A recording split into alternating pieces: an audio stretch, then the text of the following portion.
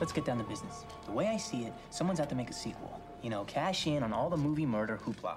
So it's our job to observe the rules of the sequel. Number 1, the body count is always bigger. Number 2, the death scenes are always much more elaborate. Carnage, candy. And number 3, never, ever, under any circumstances, assume the killer is dead.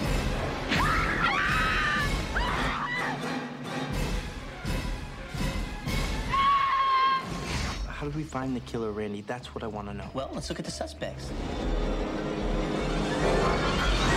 There's Derek, the obvious boyfriend. So you think it's Derek? Not so fast. So forget the boyfriend. It's tired. Who else do we got? There's Mickey, the freaky Tarantino film student. But if he's a suspect, so am I. So let's move on. Maybe you are a suspect. Well, if I'm a suspect, you're a suspect. You have a point. Okay, let's move on.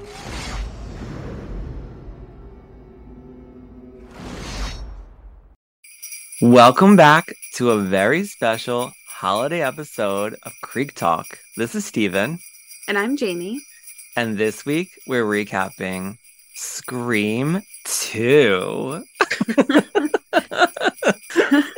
We're keeping it real with the holidays where we did Scream last year. So we're going to do Scream 2 this year. It's going to be a new tradition, Jamie. How about that? Well, I mean, we could do this for several years. How many Scream movies are there?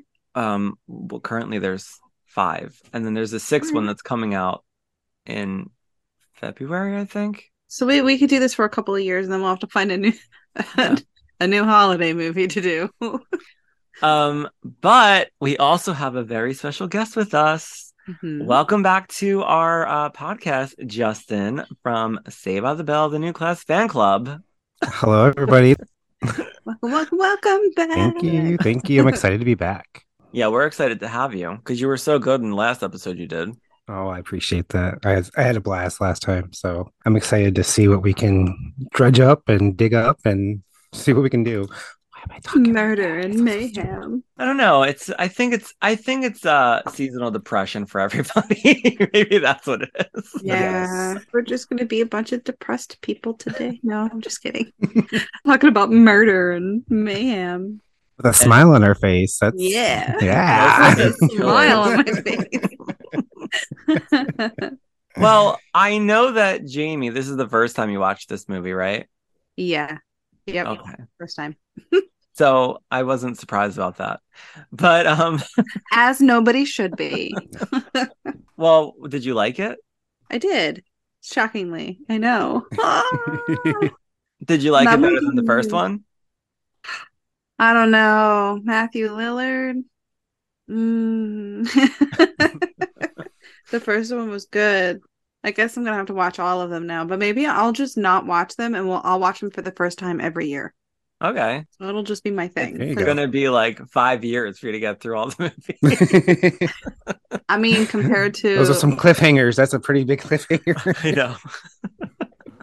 Well, actually, that's kind of like how Netflix works. You know, yeah. Gets you into 8 episodes, and then you have to wait a year to that's true to find out. You know. Anyway. Well, how about you, Justin? What is your relationship with Scream 2? Well, I saw it in the theater. I was like a teenager when I saw it. I went with my mom, so we shared a like of horror films. So it was fun. We went and seen that. I remember I was so upset whenever Sarah Michelle Gellar that scene because I was a big Buffy fan. I was just like, no, she can't get killed. She can't get killed. And I was like, I'm walking out. My mom's like, you just calm down. She's like, just watch the movie. She's like, it'll be okay. As soon as I saw her in the classroom, I'm like, Buffy's dying. Yep. And then she was alone on the couch in the on the phone. I mean, she's on the phone. Buffy's dying, man. Yep, Buffy's about to die. Yeah, happening so quick too. I'm like, damn. Well, I knew she was gonna die from the trailer because they literally show her. Yeah, they show her off. like being thrown off. Yeah. So yeah. Well, Jamie texted me earlier today and was like, "I have so much anxiety." What did you? I think you even called her Cece. You're like Cece. No, I said Buffy's about to die. Oh, okay. Maybe I read it as Cece. Like, Right, it's in your head. This movie is giving me anxiety, and Buffy's about to die. Like that's pretty much what I said. Yeah. I remember hearing that she was going to be in the movie, and I was like, well, they're going to kill her off. Like they killed her because she was a big name back then, you know? And I mean, she still is a big name, but she was big back then with all of those actors and being in I Know What You Did Last Summer. Mhm. And she was killed off in that. And she's pretty much like the star of that movie. Which I love that movie, by the way. That's one of my favorites of that era. Yeah. I mean, I love Scream, the Scream franchise, but there is a special place in my heart for the I Know What You Did, the first two. The third one, I don't even consider. I But know. I tried to watch that I recently. tried to. It's Well, we did it. We did a podcast for somebody else reviewing that movie, and I forgot. Like, I hadn't watched it in a while, Mhm. and I forgot how like it really is a good movie. Mhm. It's a little overcomplicated when you're trying to like figure out the whole like killer situation and all that stuff. But like when you actually sit down and watch it, you're like, oh, how did I miss that? Like, right. oh, the dad was the killer the whole time? Oh, okay. Yeah, sometimes see kind of like with Scream movies, sometimes I disassociate the murders in the beginning half with the whole reveal. It's like once the reveal happens, it's kind of like, okay, here we go. But to me, Ghostface is because you have the voice, you have the constant look, and the voice goes along with it. So to me, that's always the same killer until you have the whole convoluted, well, I'm killing you now because you did this to my mom or did this to my dad or what. And it's just like, oh God, here we go. So kind of like with I Know What You Did Last Summer, I'm long for the ride until it's like, oh, you're the one who's killing it. Oh, okay, Yeah. never mind. You know, But it's a good like build up. yeah. Well, I saw this movie in the theaters after a football game. I remember like before I was like working the concession stand Yeah. at the football game, and I remember seeing like Sarah Michelle Gellar was doing interviews on MTV at the time or whatever, and like they kept showing that the clip of her where she's on the phone walking through the house and Ghostface just like jumps out from behind the door or whatever. And I remember being like, oh my God, I can't wait to see this movie because I love the first one so much. And it was like very like spur of the moment. People were like, we're gonna go see Scream 2, and I was like, I'm going. I'm going. So it was like a big group of people, and I remember going and seeing it, and it was a crowded theater. It was a Friday night. There was so many people there from school, and everybody, it wasn't as bad as like the theater in the film, but it was very like hyper and loud, and everybody was like excited. You could feel like the energy in the theater seeing the movie, you know. I remember moments watching it where people would laugh in certain parts where it maybe wasn't supposed to be funny, but I still remember like as if I was in the theater watching it again. I'm like, oh, I remember when people would laugh. We would all laugh at that. I saw this movie a couple of times. I was one of those people that would, go see it with certain friends, or either we'd see it 3 or 4 times, or I'd be like, hey, have you seen Scream 2 yet? I'll go with you. Let's go. Yeah. If I loved it, I watched it. I mean, as I could do today, I watch things over and over.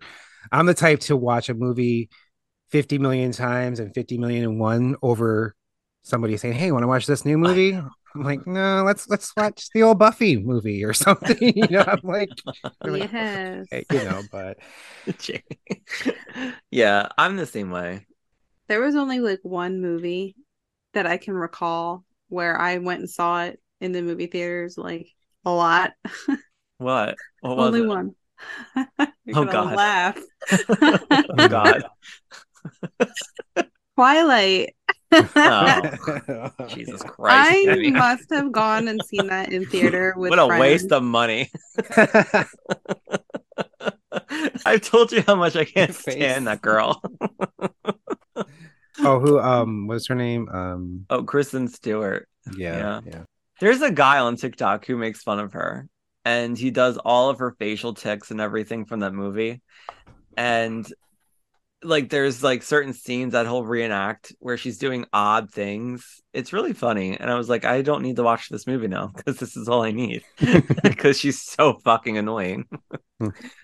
But yeah, the Scream franchise for me, I think I've even said it in our Scream episode, is just like I love it so much. I love these movies.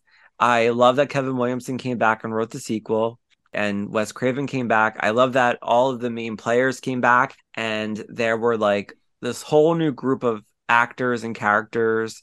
in a whole new setting, but it's still the same formula for like it was with the original. So it wasn't like a letdown for me at all. I watching it now, there are things that you notice where you're like, oh well, that doesn't make sense. Like, why would she go back to the theater? So they just randomly started putting all like the lights on in the theater and the music, and she just heard it and decided to go back there for the final. You know what I mean? Because you don't She really probably thought that there was somebody in there that could help her. Because I thought of that. The only reason why I would think of that is she thought somebody was there. But it's stupid though, because she knew the entire school was on lockdown. So yeah. So you go, well, that doesn't make sense. But it was a way to get her back to the theater, obviously. But when you watch it like 117 times, you do notice like even like weird things. the whole name, like when we were trying to like, Yeah. Maureen and Phil Stevens, as soon as it comes up, it basically goes away. Yep. Like you think, oh, there's something here, there's something going. Let's see if they're gonna try to figure out who's next. We're done. There have been other people who've brought that up and said that they sort of just bring that up as a plot point, and then all of a sudden it just disappears. Yeah. But when they talk about it, you're like, oh yeah.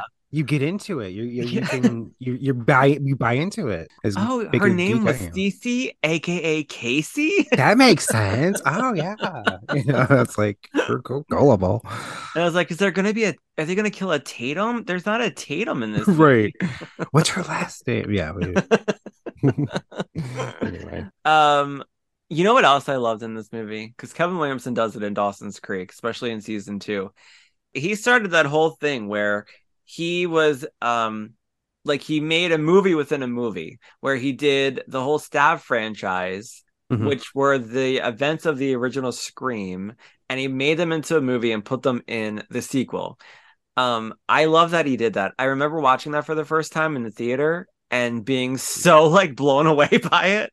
And like when it comes up like based on the book by Gal Weathers, I was like, oh my god, he's making it all like they say meta, right? Yeah. So they're making it all like meta now, or they're doing this whole thing where it's like a movie within a movie, and we already know what happens. So now when we see the film clips of Stab playing, it's so silly and so like funny, and it's like those like Lifetime movies, or like even like Unsolved Mysteries where they do the reenactments, and you kind of see, because we know obviously what it looked like, but then you also see the differences and like how they made that effort to obviously not try to make it look exactly like it. So you see her going in the shower as opposed to watching a movie, and they exaggerate things enough, but you also like are like, oh wow, this is pretty good reenactment. So yeah, I love that they went to that length to add that. And then even like the scene with Tori Spelling, and you do that whole thing in the school, that was cute how they just kept adding those little things like on the TV as like they were in the cafe or whatever. Well, it was also funny too because they brought Tori Spelling in, because in the first one, Sydney says, with my luck, they cast Tori Spelling, and then they actually cast Tori Spelling to play her in the movie, which I thought was so funny. And then all like the inside jokes where Courtney Cox says, she mentions Jennifer Aniston, and David Schwimmer's playing Dewey in the movie. Like they mentioned David Schwimmer's name. Yep. So it's all like that type of inside jokes. And Kevin Williamson has a cameo playing the reporter in Current Edition. Yeah, reporter. And there's the Freddy sweater on the background in Sydney's dorm. When Hallie comes in, you see the Freddy sweater. So it's all like that type of stuff that I love that Wes Craven and Kevin Williamson did. So I don't know if Wes did this on purpose, but I think it's Sydney's drama teacher or professor or whatever. He was actually supposed to play the original Freddy Krueger. Was he? Yeah, my god, I never knew that. David Warner. David Warner. Yes. Yeah. There's a couple pictures online of his like makeup test before Robert did his, but I guess he was supposed to play, because Wes was such a big fan of his even back then. Oh wow, I never So knew that, and I love the Freddy's Nightmare on Elm Street series. I never knew that. I kind of put it together whenever I heard them talk because I was listening to the commentary this morning and I heard them talk about. I'm like, why does that name sound familiar? And then I double checked it. So Oh that's probably just another wow. connection for Wes to be like, I'm gonna finally get you in one of my movies. Well, he did that too with the the cameraman from the first Scream. Mhm. I can't think of his name right now, but Kenny the cameraman. He Mhm. was in a lot of Wes Craven films. Yeah. Prior to being in Scream. So I like when a director does that, when they remember their actors and bring them back for, As long as you're not other doing it things. like Rob Zombie, where that's all Wow. your cast, you know. But yeah, I do like it whenever you kind of see a link throughout certain movies sometimes, and they have like a little community of players that they Yes. work with. I love that. I love that. Me too. All right. Well, before we start breaking this down, which we were already talking about, I just thought we would just talk quickly, kind of where we're at right now with Christmas and the holidays coming up. Are you like excited? Are you like ready to like jump out a fucking window? Yeah, Yeah, that. yeah, sounds about right. I Think have we're all been in the same boat. procrastinating so bad. It's like I don't even know. I just am like I'm over everything. Yeah. I'm so done with this year. I keep telling myself I just need to get past this. And then there's always something. I just got to get past the holidays. And then what happens after the holidays? I got to get past I don't know. What's I gotta No, get happening through with this. me? I gotta get through that's this. what I thought too. Just so tired. But no, I sometimes think I don't want to be the asshole that I want to be like, because people are like, oh, I just want to get through this year and then it'll be done. I'm like thinking, what's going to be so different in January 1st, 2023? But I don't want to be that asshole. But I think that, that way sometimes. But I also think that I too, though. think I'm going to be the like, only thing that would be well, different is I don't have any big obligations. Like there's no weddings to be a part of. There's no like immediate travel needs that needs to be taken yeah, care of. There's no holidays and shopping and birthdays that I'm aware of right now that's what I'm that I kind of need to stressing out worry about. about. I'm just these last couple of months have been nonstop and I think I'm probably emotionally and mentally fried. So Well, I I apologize to everybody if I get quiet every now and again. My brain's overloaded. So, but I'm here. I'm here. You wouldn't. No, she's here. She's just busy looking at her fucking chameleon because she thinks her chameleon needs to go to sleep.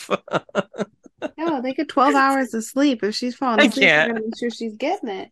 No. Last week we were recording, and I was like, "Stop looking at your chameleon." Dude, she was brand new to me last week. I just wanted to make sure she was surviving okay and I go, adjusting. I go. They're so sensitive, Steven. You don't even know. I don't think she understands you, Jamie. Does she? And she's like, "No." But it makes me feel better. Isn't that what's important? I guess. Fuck you. I gotta get through this. I get through this podcast. Oh, Justin, we had our first fight a couple weeks ago before we did the Young Americans thing, and it's a Patreon exclusive. The dramas on But Patreon. Uh-oh. no, it was so silly. But me and Jamie don't fight, but it was, I had to be firm with you then, Steven. no. Like, listen. But it was yeah, it was interesting. I think it's But just in the air. There's something in the air. Like you said, let's just get past the holidays, hopefully. I think everybody's just tired. Mm-hmm. And not to well, mention, like, the season change and it's darker now. And, seasonal depression is definitely a thing, like you'd said. Mm-hmm. So I well, think we're all just trying to get through shit. I mean, obviously we're all going through personal stuff. Like I'm going through a lot of personal shit right now, especially with our living situation. And that's been a big stress on me. Like worrying about somebody buying the house and having to move and figuring out right now, like what we're going to do in the meantime, because it is such a big fucking decision to buy a house and whatever comes with that. It's very stressful and it scares the shit out of me.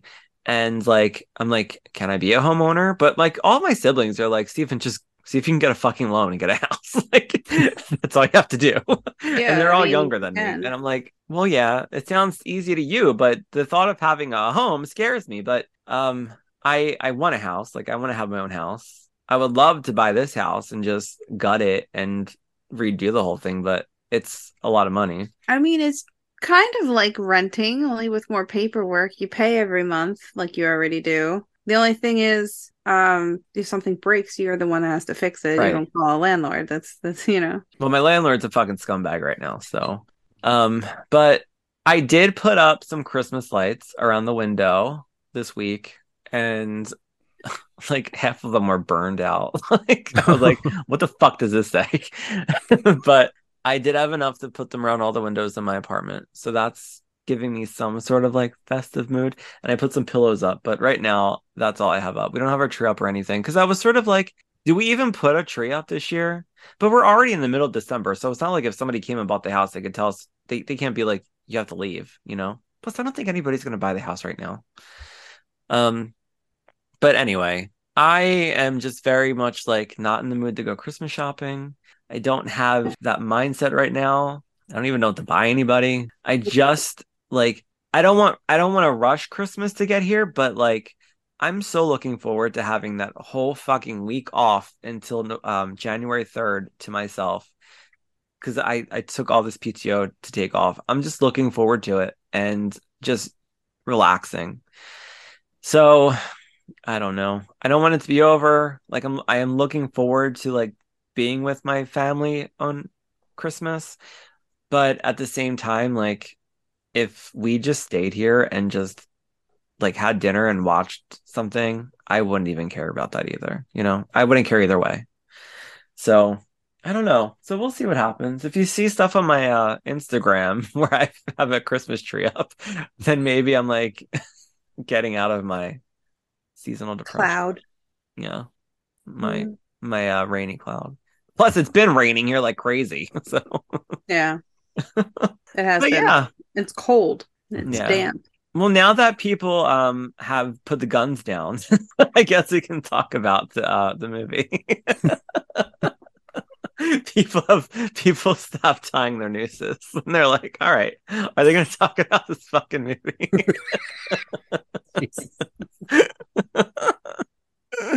Oh my god. Anyway, all right. So I'm going to start by saying that if you didn't know already, Scream 2 was directed by Wes Craven and written by Kevin Williamson, who created Dawson's Creek, which is why we're doing this for Christmas. And it was released on December 12th, 1997, which to me makes it a Christmas movie, which makes Scream 1 a Christmas movie because that was released in December as well. I always looked at them as like holiday movies, even though they're slasher movies. Because I always look forward to them coming out whenever I was like, oh, it's December. It's probably a new Scream movie, whatever. I feel so out of the loop with this because you both have this long history with this show and these people. And I'm like, yeah, okay. Well, we're older than you too, Jamie. So?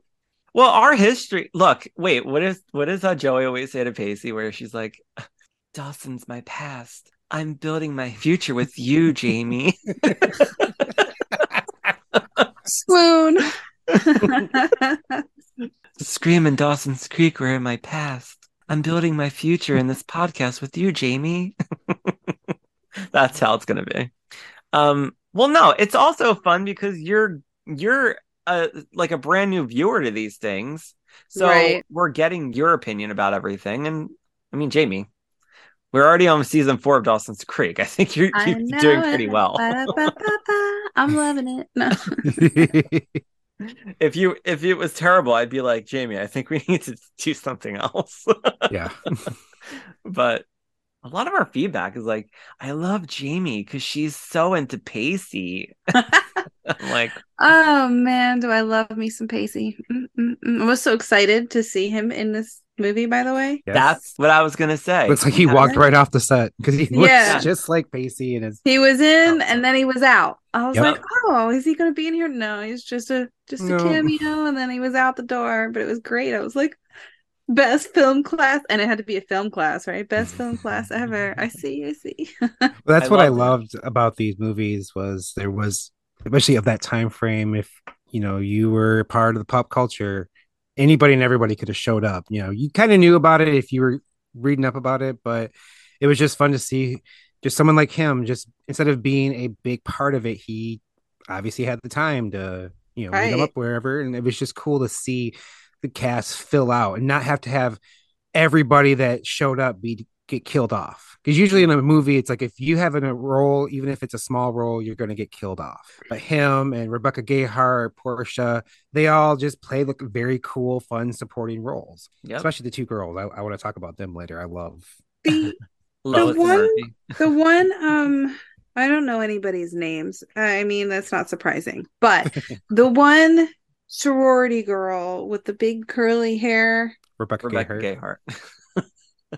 Okay. She was in, was it like Urban Legend or something? Yes. Yes. She plays Okay. Brenda. I'm like, in Urban I'm Legend. like, oh, her. She's in another thing, one that I actually have seen. I'm sure Steven will know her as the Maxima girl. And Dylan McKay's wife. Yes, I absolutely. forget her name in that though. I cannot Tony remember. Machette. Oh I my don't God. know who any of these people are. It's Yeah, sad that I know about 90210. Oh, okay, sure. that. That I explains everything. I was saying I follow a 90210 Twitter account and they're always posting stuff and I was like, I should really do like a 90210 rewatch Ah, because I haven't watched that show in years. And I like thinking about the Dylan and Tony storyline. I remember that episode where they killed her, and me and my younger sister were watching it, but my sister Bettina, who's 4 years younger than me, and she was like, they killed her. I was like, I know. I don't know what year it happened, but I had to be like 12 or 13. that was 90, the 90 like six season, 95, 96 season. Oh, so I was probably like 15 then. So then, Because it was yeah, she season was old enough. 6. So Wow. Yeah, I was like 15 then. So I remember watching it and being like shocked that they killed her off because you really, now we're talking about Rebecca Gayheart, but like they why do I keep coming on really here? I like was talking her. about 90210. I know. I didn't start it 90210 this time, but I keep 90210 is why Dawson's Creek became so famous. So like Yes. you got to give it some kind of credit, you right? you should definitely like rewatch it, in your spare time. I think you'll enjoy going down that memory lane. Yeah, I think I will, especially those first couple of seasons with Brenda. I'm a Brenda stan forever. See, I love her. I was until I started loving Valerie, not just because I love Tiffany Amber. Right. Back in the Yeah, day, we talked about this yeah. before, I remember. I love Valerie seasons, but no, it's either I'm like, in the mood for high school, okay, but mostly I go after college seasons. But anyway, Valerie Malone was a really good character on that show. I she have brought to some admit life it. into it. Yeah. But yeah, Urban Legend was a good movie. We should actually do that one soon too, Jamie. I would like to. I actually like that one. I think, if I remember correctly. It's been a while. Its opening weekend grossed 33 million. By the way, I'm rounding these numbers off. 33 million. Its US and Canada gross was 101 million. And worldwide, that's not correct. I think it's 3 something. Hold on, let me double check. I wrote 172, but I believe it's 3 something. I probably fell asleep when I was writing it. No, its worldwide gross is 172 million. That doesn't seem right, but I don't know. It's IMDb. So anyway, that's a lot of money for a sequel for, this type of movie, which They had a lot of like popular actors and stuff. I mean, there's probably, this is so long ago though that I mean, I don't know if they were just starting out or just becoming big or whatever, but Oh, like yeah. when the movie was going on, I'm like, oh my God. That's hey. that's what was fun, because usually back in the 80s it was people who weren't really known, or maybe a soap Yeah. opera actor. But in the 90s it was like if you were on a WB, Fox, eventually CW and all those, or not CW, but like UPN even, if you were popular on those shows, they wanted you. It was the other way around before, but that's what was fun, is they were in their prime when they Yeah. were on here. So it was just like you said, you were like, oh my God, there's so and so, there's so and so. And Yep. so kind of like with Urban Legends and Valentine, I think it was Yeah, like with all David of those Boreanaz. movies from that decade for sure. Yeah, Yep. those were my 20s Mhm. when I was like watching all those movies. Those are my late I was teens. under 10, so Well, I was 16 when I saw this movie, so I was very excited to see it. But yeah, speaking of, when you're saying like they're all new actors, like I didn't know who Timothy Olyphant was. I didn't know who like Elise Neal was. I didn't know. I mean, I wasn't even that familiar with what's his name? Who plays Randy? Oh, Jamie Kennedy. Yeah, Jamie Kennedy. Like I wasn't even that familiar with him because I only thing I saw him in was Scream. Hmm. But and even Jerry O'Connell was like, I mean, he was a name at the time, but I don't think he was like that big of a name back then. Not really. He had his show Sliders, which Yeah. was like kind of big on Fox, but not really. Yeah. Oh, and he was so cute in this movie too. Like I thought he was so cute in this. I don't know if it was like my Blu-ray or whatever, but his eyes were piercing blue, Yeah. very blue. I never noticed how blue his eyes were, but yeah. And he had like his blue shirts. Maybe I don't know, but it was just like there was a lot of blue going on when I watched when I Yes, seen him. there's a lot of blue in this. I feel like I talked about that before with somebody else. Like I don't know if the wardrobe department like was very aware of it, but they were putting their costumes, they were all wearing like a lot of the same colors. And if you look at Sydney and Haley, they're both sort of like wearing the same type of clothes all the time. It's Mhm. so interesting when you watch them And I back. think like to your point, I think they were probably doing it. And like Sydney seemed to be like in the earth tone, brown, her leather jacket. So like she was almost like very distinguished from the others who were more pastels or a little bit more, like you said, the blues. Um, so yeah, they I feel probably like that did was that. probably done on purpose, Yep. though. Especially Oh like I yeah. mean, the her keeping entire her. history and everything that she's been through, she's taken a darker, edgier vibe where everybody else is like, haha, yay, But you know great what I will stuff. say in my notes to that point, I did love that they didn't make her into survival mode right away. Like you Yeah. saw Sydney just being like, yeah, fuck it, whatever.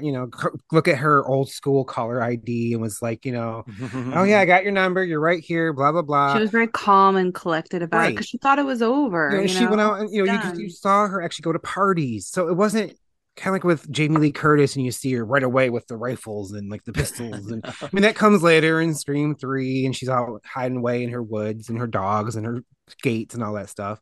But you got to see her still be protective, still be very cautious, but that was very smart of them to not have her just be right away. Jumpy. Yes, I mean that comes a little bit later in the movie, but that with good reason. Hmm. Yeah, that is so true. It's a really good point.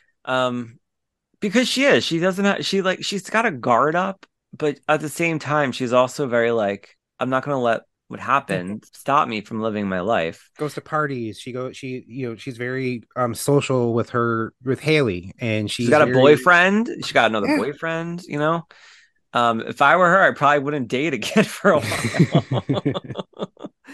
But she's dating, and the good thing is that she does have Randy there, and then eventually Dewey comes back, and I always, always, always love her relationship with Gail. Like that scene when Gail comes back and ambushes her with Cotton, and she just backhands her like she did in the Yes. first one. What I love I is love like you that. see her do like the I'm gonna, and then she's like Gail like no no no no no, and then Gail's like she turns away, and all of a sudden Gail says something else. She's just like oh fuck it, and she just hauls off and backhands her. I'm like that's great because you see her like oh I'm gonna nope I'm gonna try to be good because that's how you would be like and they fuck it I don't care she deserves this. She did So deserve it. I love some of Nev's and Courtney's, but Nev's acting choices in this movie in particular because you feel it. So I think this movie is such a great sequel for a horror franchise. They talk about sequels being terrible in the film class scene, and they're sort of like making fun of the fact that this is a sequel. And later on they give us the rules of a sequel and all this stuff, which they're trying to like abide by with this film. So, but I always, always thought that this was such a great follow up to that first movie. And I agree with you, Justin. I feel like Nev Campbell's acting in this and the way she looked at Sydney and played Sydney in the sequel was so much more interesting than the first one because she's not a victim and she's gonna fight and she's a lot stronger and she just is like I don't give a fuck until and then you see like she's sort of like breaking down a little bit where she starts to like not believe Derek and she's like questioning whether or not he's really like she can trust him and That girl's she traumatized. I right, mean, and she but that's when she properly starts like to break shunts him. down. Yeah. yeah. But to Derek's credit, he's like, I'll be right here waiting for you. He understands. He's not like, Sydney, what's going on here? Like how they could have played him very, because, we're still trying to figure out, is he the killer? Is he not? Or That, Derek. he's just trying to be a good guy. And, but yeah, no, I do like that we actually see her pull back from him, physically Yeah. pull back, mentally pull back. And that's a good step for that because they build that one, especially when she sees him later on come down and, realizes. And I love that she eventually, spoiler alert, wears his letters in season in part 3. So Right. that comes back. And so, obviously she realizes that he was a good guy. So Yeah. um It is sad. It is so sad when they kill Derek off too, because in that moment, like, I mean, this is later on when we find out who the killers are, but like in that moment, you're like, well, is he the killer? Is he or isn't he? Because Mickey's saying like Derek left my ass or whatever, and that was smart on his part, I think. Yeah. It was very smart because she's already very leery of him, and She she's doesn't want to untie him and everything, and she's like, what do I do? But yeah. I thought it was very smart, and it makes the viewer be like, oh my God, like I'm so confused right now, which is what these movies should do because they did it in the first one too. Like, I mean, if you watch the first one, I mean, I always watched the first one and I always thought Billy was a killer from the very beginning. It was that scene with the cell phone falling out of his pocket when he finds Sydney being chased through her house in the beginning. I always was like, oh, he's definitely the killer. But you don't know. So then I'm like, are they going to make the boyfriend the killer again in this one? Because Derek is such a great character to me. Like, I think he's very like well-meaning and he cares about her and he like just wants to be there for her, like you said. But you don't know because everybody's a suspect. Well, when we get into like more of the ending, the proper ending, we discuss that. Are you familiar with like the leaked script? Yeah. And all like the ending and all that with Derek and Haley apparently were supposed to be the killers, but also Mickey was the killer, and then Debbie was part of the killer. There was like 5 killers apparently in the leaked draft or leaked script that they did. But we'll talk more about that a little bit because I had a little bit of notes about. Well, I know. I remember when all this stuff was coming out on the internet. I was at my friend's house every fucking day looking up Scream 2 stuff. And to the point where she was like, you're only friends with me so you can use my computer. And I was like, no, I'm not. I have a computer. Your computer's just faster. You're right. I'm using you for your internet connection. Yeah. It wasn't your computer. It was your internet. So I remember filming. I remember looking up that leaked script, but I didn't want to read it. So I remember saving it for such a long time because I wanted to see the movie and be surprised. But yeah, the leaked script, it had Haley and Derek being in cahoots together, and then they changed it to Mickey and Mrs. Loomis. So, which by the way, I remember when I saw the movie in the theaters, and you see Laurie Metcalf like creeping in the background in her first scene where Gal's at the college talking to Joel, the cameraman. I was like, is that Aunt Jackie? I was like, I didn't even know she was in the movie. And even throughout watching it for the first time, I had no idea that she was even the killer. I had no idea. I did not suspect her at all. I just thought she was just like a fan of Gal's, but I thought they played it really, really well. Like she's brilliant. I love her. Laurie Metcalf is such a great actress. She knows how to play each part of that role. Like she was very good at playing I'm just a very big fan of yours. And I'm just, I'm sorry, Gail. Oh, duh. And then when she has to really be wide-eyed and crazy and, Billy, my Billy, and with the guns in her hand. I mean, she's just, you go along on a journey with that woman. I mean, that woman has been through some shit and she's showing it now. I love at the end when she's banging against the door and you see her head like flopping. I love like when she like basically goes in like her final mode where she's just like and she's just nonstop at that point. She's not talking, she's not whatever, she's just crazy. I'm just like, oh my God, She really was the perfect person to play that role. Her Someone eyes could have got went with so big. She really sold it. She's like, I've got crazy eyes. that. I Yes. know. Damn. All right. Was that a negative, disparaging remark against my son? Against my Billy? Her eyes got so big. I'm like, you got crazy eyes, lady. Woo. Yeah. Laurie Metcalf is a fucking gem. Yes. Okay, well, let's talk about the opening sequence because these films are known for their openings, right? Like we got Mhm. Casey or AKA Drew Barrymore in the opening, the first one with the opening in the first one. And this, the sequel, we have Jada Pinkett Smith and Omar Epps. They got free tickets to see the opening of Stab, and they're at the Rialto, which is big in Dawson's Creek. And we see the big giant hand with the knife, neon green stab going down. It's in Stabathon, or is that what they say? Or the thing comes up on the screen where they say it's filmed in Stabovision. Yeah. Stabathon's in Scream 4. It's filmed in Stabovision, and everybody has a costume. So there were killers dressed in this ghost. So stupid. It's so what's the word? It's not right.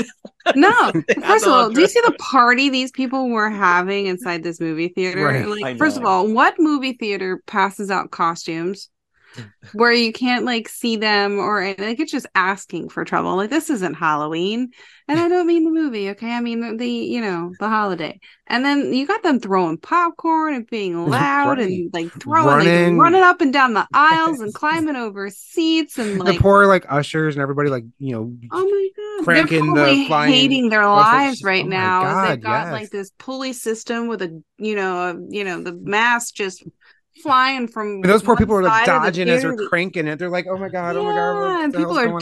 dodging and ducking because there's this And thing just shooting across the top of I'm the movie theater. sorry, but like, would we Ah. really actually be passing out the actual mask of the real actual No. killer? I mean, It's like, just the wouldn't we entire thing was stupid. I alter don't. it a little bit? You know, I It's don't know. so like completely insensitive, but not even just that. That's Like it. That's the word. liability Insensitive. reasons why That's the word it's I was looking for. insensitive, but it's the liability alone, Stephen. Like, Well, it becomes a liability because two people end up dead.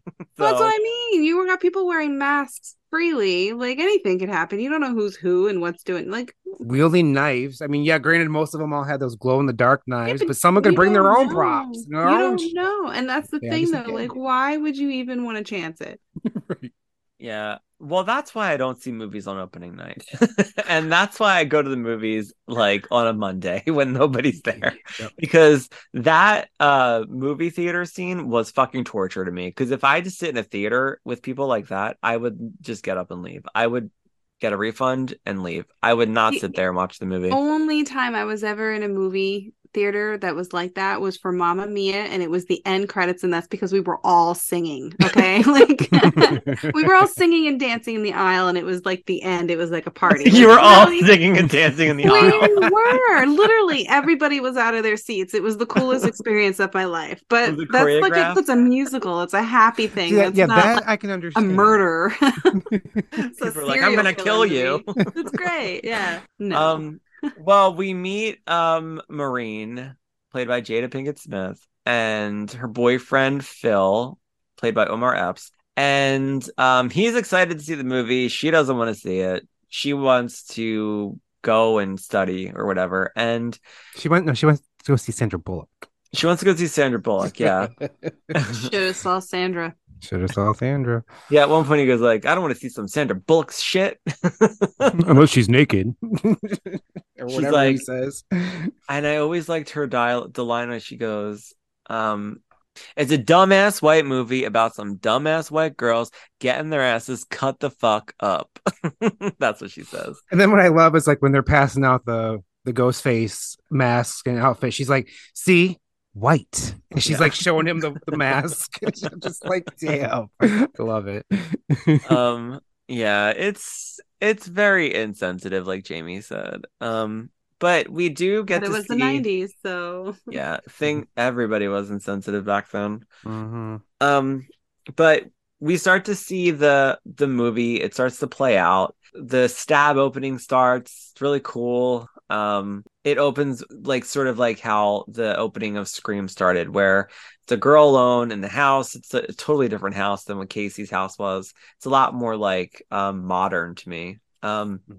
But the dialogue's real silly. At one point she's like, I don't even know you and I dislike you already. And everybody's going crazy in the audience. It's like hysterics. And at one point, Maureen's like, bitch, hang up the phone and Star 69 his ass. And everybody's like, shh. And I was like, oh my God, do you remember Star 69? Yeah, I Yeah. I've done that forever. That was such an easy way to see who was crank calling your house. It's so funny. I've done the prank call thing. Well, it wasn't my phone and it wasn't my idea. But anyways, as a kid, and they never called back. Why? I guess they never used Star 69. I don't know.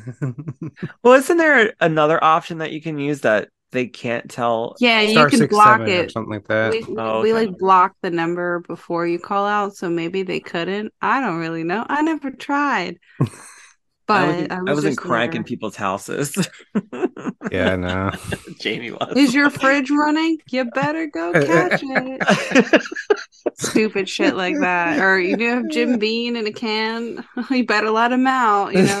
Stupid like that. Oh my God, Jamie. Dumb shit. Jamie's just sitting at home as like a 9-year-old. She's like, I know what I'm gonna do today. No, it was never my idea. It was always at like a friend's house. And I'm like, let's prank call. And I'm like, can we just go home and watch Buffy? Like, Amen. I wasn't into the prank call thing, but I mean, like I was there when it happened, and but I didn't really participate in it because I just felt stupid, just as stupid as the person on the other end. Sometimes, I'm just like, I don't know how to keep this charade up. I'm good. I know, me either. That's why I just sat there and watched. I'm like, you feel better about yourself now? Right. My younger brother would do it all the time, and I would just be like, "What are you doing? Like, it's such a waste of time." Yeah, I never understood. We were bored youth, okay? We were bored people.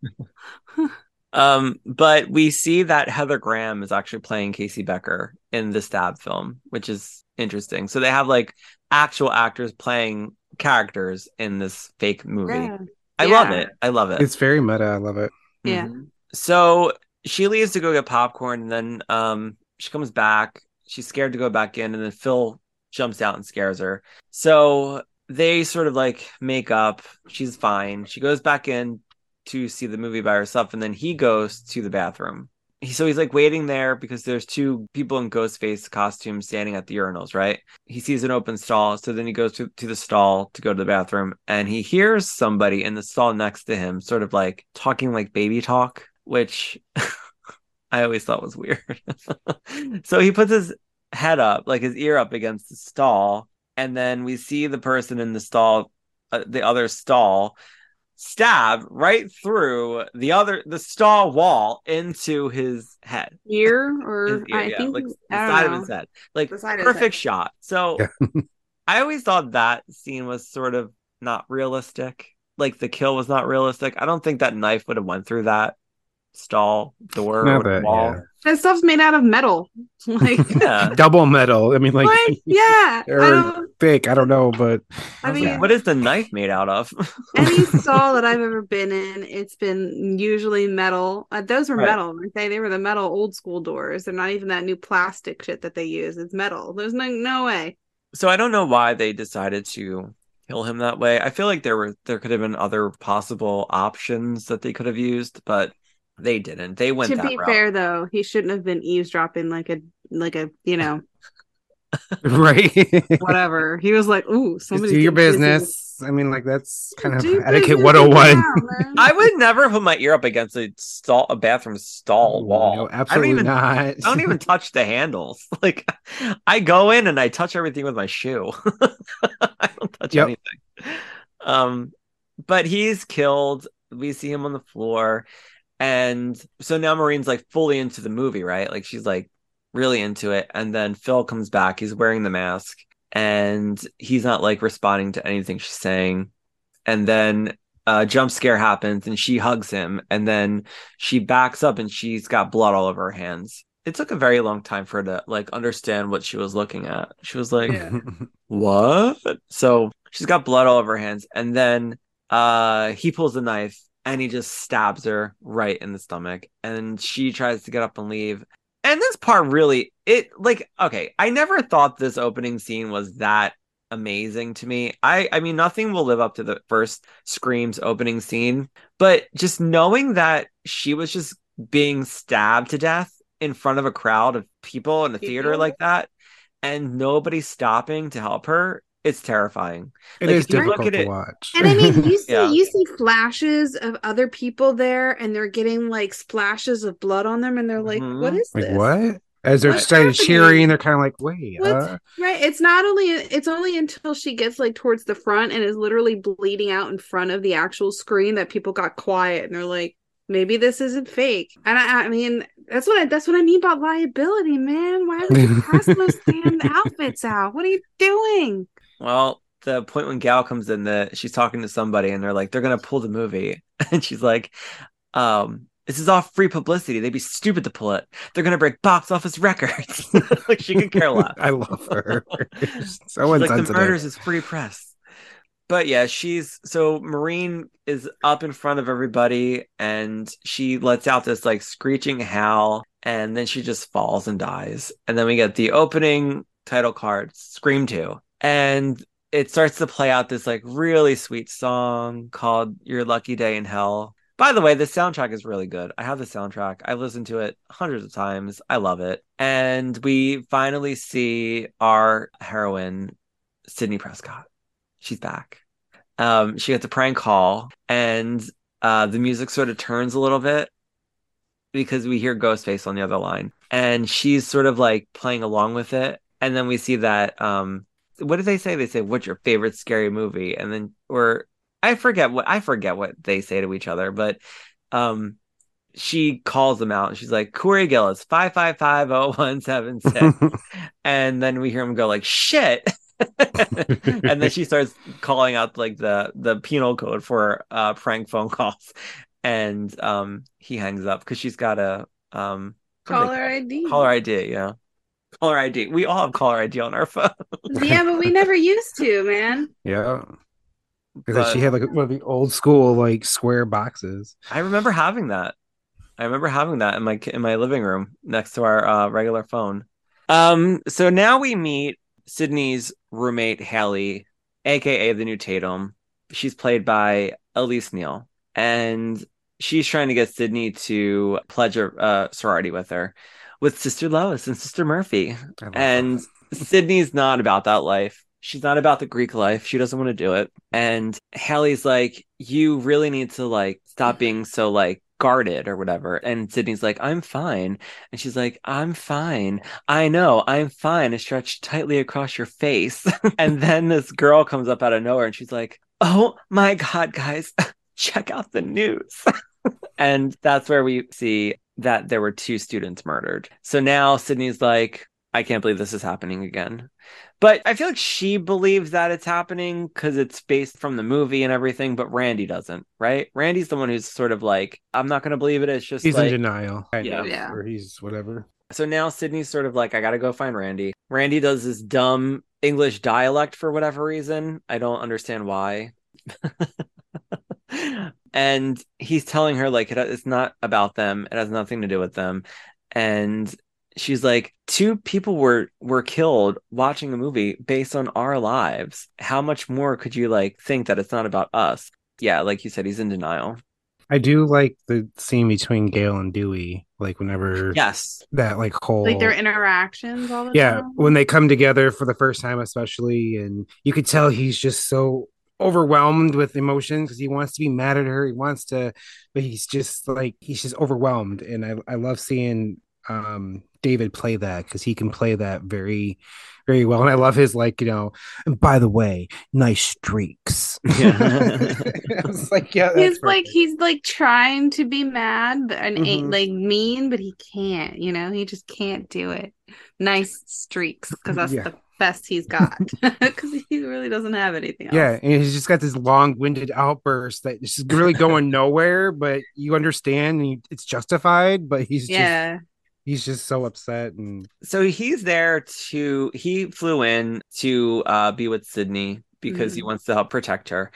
and he's limping. We find out later that he was stabbed in a nerve, which is why he's limping. And Yep, nerve damage. nerve damage. So he has a conversation with Sydney first, and she's telling him how great her life is. She's got the lead in her first production, and she's got a boyfriend. And he tells her, if somebody's copycatting, like trying to copycat the murders, then or somebody's trying to kill you, they're already in your life. And she's like, you don't think I don't know that? Like, she's very aware of it, but she's not going to let that stop her from living her life. So when Dewey goes and meets back up with Gail, he's really upset with her because she kind of bashed him in her book, and he starts quoting off a lot of the like the dialogue from the book. And she's like, it's not real, like it's a character made up in the book, Dewey. But you can tell that there's still like chemistry between the two of them, even though he's so hurt and upset, like he wants to be mad at her, but you can tell that he still really does like her.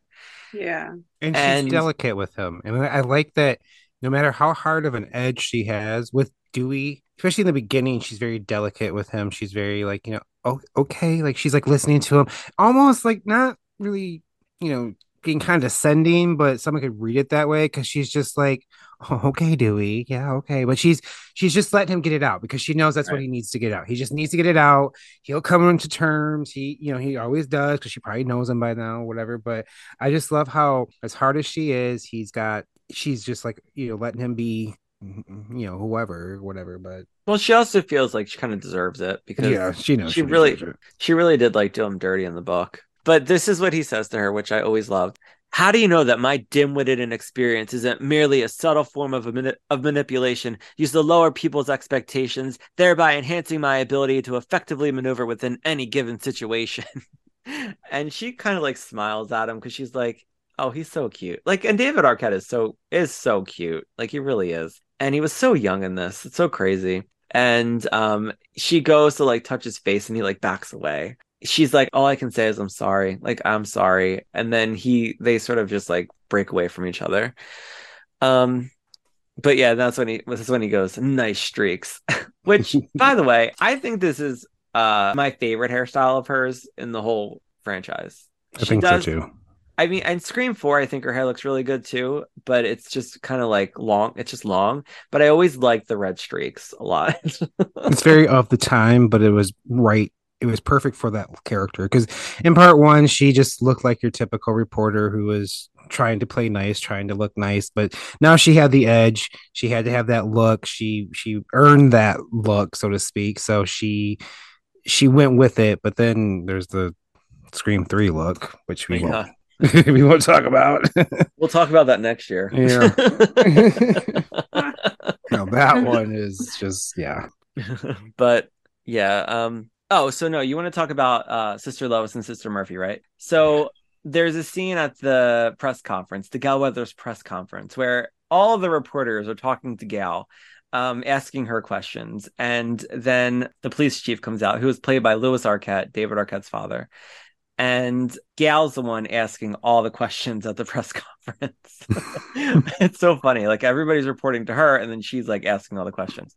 So, like, Sydney and all of her friends are like standing around, but then we see Lois and Murphy come over and remind them that they're having a martini mixer that night. So they're like a pair, the two of them. And Rebecca Gayheart was very well known at the time, I feel like, but Portia de Rossi really wasn't. No, not yet. I didn't really know her from anything, and I think she got big on Ally McBeal when she was hired on that show. But they play like kind of like airhead type characters, sorority sisters. So very self-absorbed, which I think probably saved them because they just were so oblivious to what was going on that they didn't even like, you weren't too cautious or whatever. So that's probably why the killer's like, we don't have to worry about them.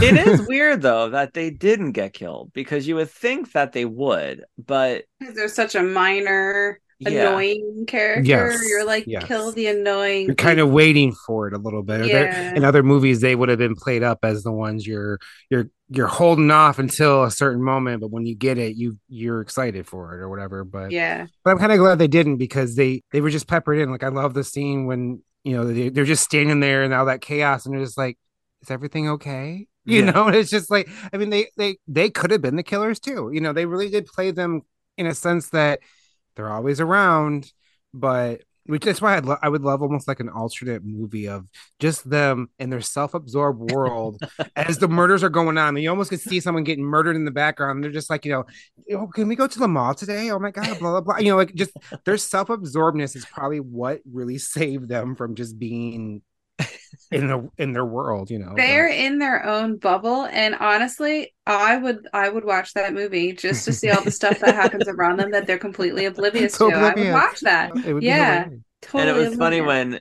after Cece dies, which we'll talk about that next, they announced to everybody at the party that somebody was killed at the Omega Beta Zeta. The cops are everywhere. Hurry! And then they all run. Right. All like... And the one person's like, "Oh, is this another party? I should have grabbed my drink." I think that was one of them. It was one of the sorority sisters, I think. I love I think Portia has the line, but it's whenever Sydney and Haley show up at the party or Haley, is it Haley? Sydney and Haley show up at the party and Portia's like, "Hi."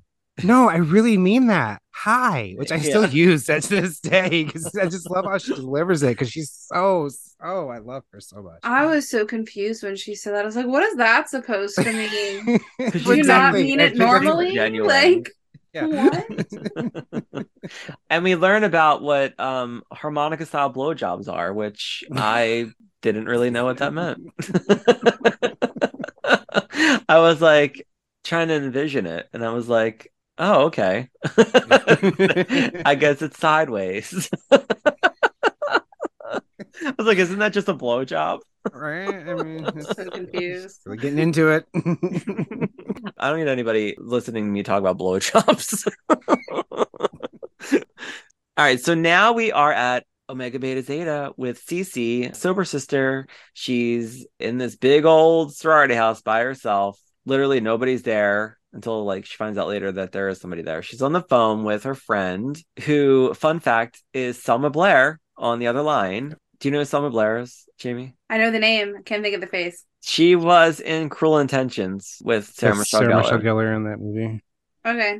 I think they won the best MTV music or video award, or not video, but movie award for Kiss. Yes. Yeah. I got her face now. So they're talking. She's on her cordless phone, and then the line beeps through, and she thinks it's Ted, her boyfriend. So then she answers it, and it's Ghostface. And they're having like small talk, and he's trying to like get all this information out of her, and she's like, "Why do you answer a question with a question?" I think he kind of like spooks her a little bit. So then she goes to hang up, or no, she goes to hang up, but the phone clicks in again, and it's her friend. It's Selma Blair again, and I was like, because in the beginning, she's like, "Call me back when you're off the phone," and she's not even on the phone that long until her friend calls her right back. I was like, that was really fast. She didn't even give her enough time to talk to Ted. So she calls back, and she's like, it was like some creep or whatever, and Cece's kind of like panicking a little bit. She's getting a little creeped out, and her friend's like, "Don't panic, Cece. Call campus security." So she goes out front of the sorority house, and she calls, but she's not getting reception. And the further out she goes, it's more static. Remember when our phones used to do that? Our cordless phones would do that. That was so annoying. Never went outside with the cordless, so no. Jamie. That was a big no-no in Jamie's house. No cordless phones outside. No, I had no reason to go outside. I mean, I don't know. I really wasn't. All right, first of all, I really wasn't the teen that was on the phone all the time. Like growing up, it just wasn't. I was outside. I was running around. Like I had friends. It just wasn't. And then in high school, I would come home, do homework, take a nap, eat dinner, and then go back to bed. Like I really wasn't on the phones that much. If I went out, I just walked to my friend's house, like on the other side of the neighborhood. It was like a, whatever. But I never sat there and was like on the phone all the time. I'm more like that now, I guess, but not really. That's weird. I don't think we talk on the phone at all. I feel like we've talked on the phone like twice. I'm a texter, like I text, but yeah, I didn't even have like a phone that could do text messaging until after I graduated high school. So like, yeah, I didn't have text until like, I don't know, like I was like 26. Well, that's because you're 10 years older than me. Well, you know what I mean. But texting was coming out while I was in high school, and I just never had the phone that could do it until afterwards. I feel like the furthest I could go outside of my front of my house with my cordless phone was like, so like we had front steps in front of our house, and then we had this like walkway, and then we had another set of steps like right out front, like where the sidewalk was. I could probably get to like the middle of that walkway, and then it would start to like get all staticky. Then I'd have to go in. But I don't know. My older siblings would always just sit out front on the front thing, the front steps that we had. What is that called? Like a stoop? No, it was like all. It was my parents had this like thing done where it was like not a porch. I don't fucking know, but it had like sunroom or whatever. No, it's not important. But like that's where we would have like chairs out there, and we would just like. Was it like screened in? No, it wasn't screened in. But it wasn't a porch. No, like they got the steps redone, and it was like a all landing, like, concrete, and like a concrete landing at the top of the steps. Yeah, I guess because it was like off the ground, and then like whatever. This is fascinating.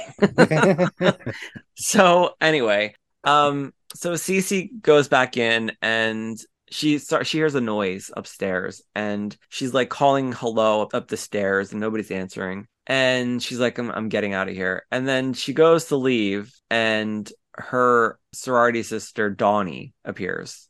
Dawnie, aka Dawson. Which I thought was funny because Kevin Williamson also named his character Dawnie in Wasteland, his ABC show Wasteland. I just love that he reuses all that stuff. Mm-hmm. Oh, good. Don't wake her up. She's asleep. Don't bother a sleeping chameleon. They always say that. Don't wake a sleeping chameleon. Don't wake a sleeping chameleon. I wish that I had more things to contribute. You guys were gushing about stuff that I've never even seen before. So I'm like, No, we're just talking about the movie. I think you're fine. Now. And plus, it's the first time you saw the movie. I know. You guys have so much history, and then it's me. I'm like, I don't even know what you're talking about. Like, I think I should have watched this movie twice. The first time to watch it, and the second time to catch all the weird shit going on in the background. You can watch it again.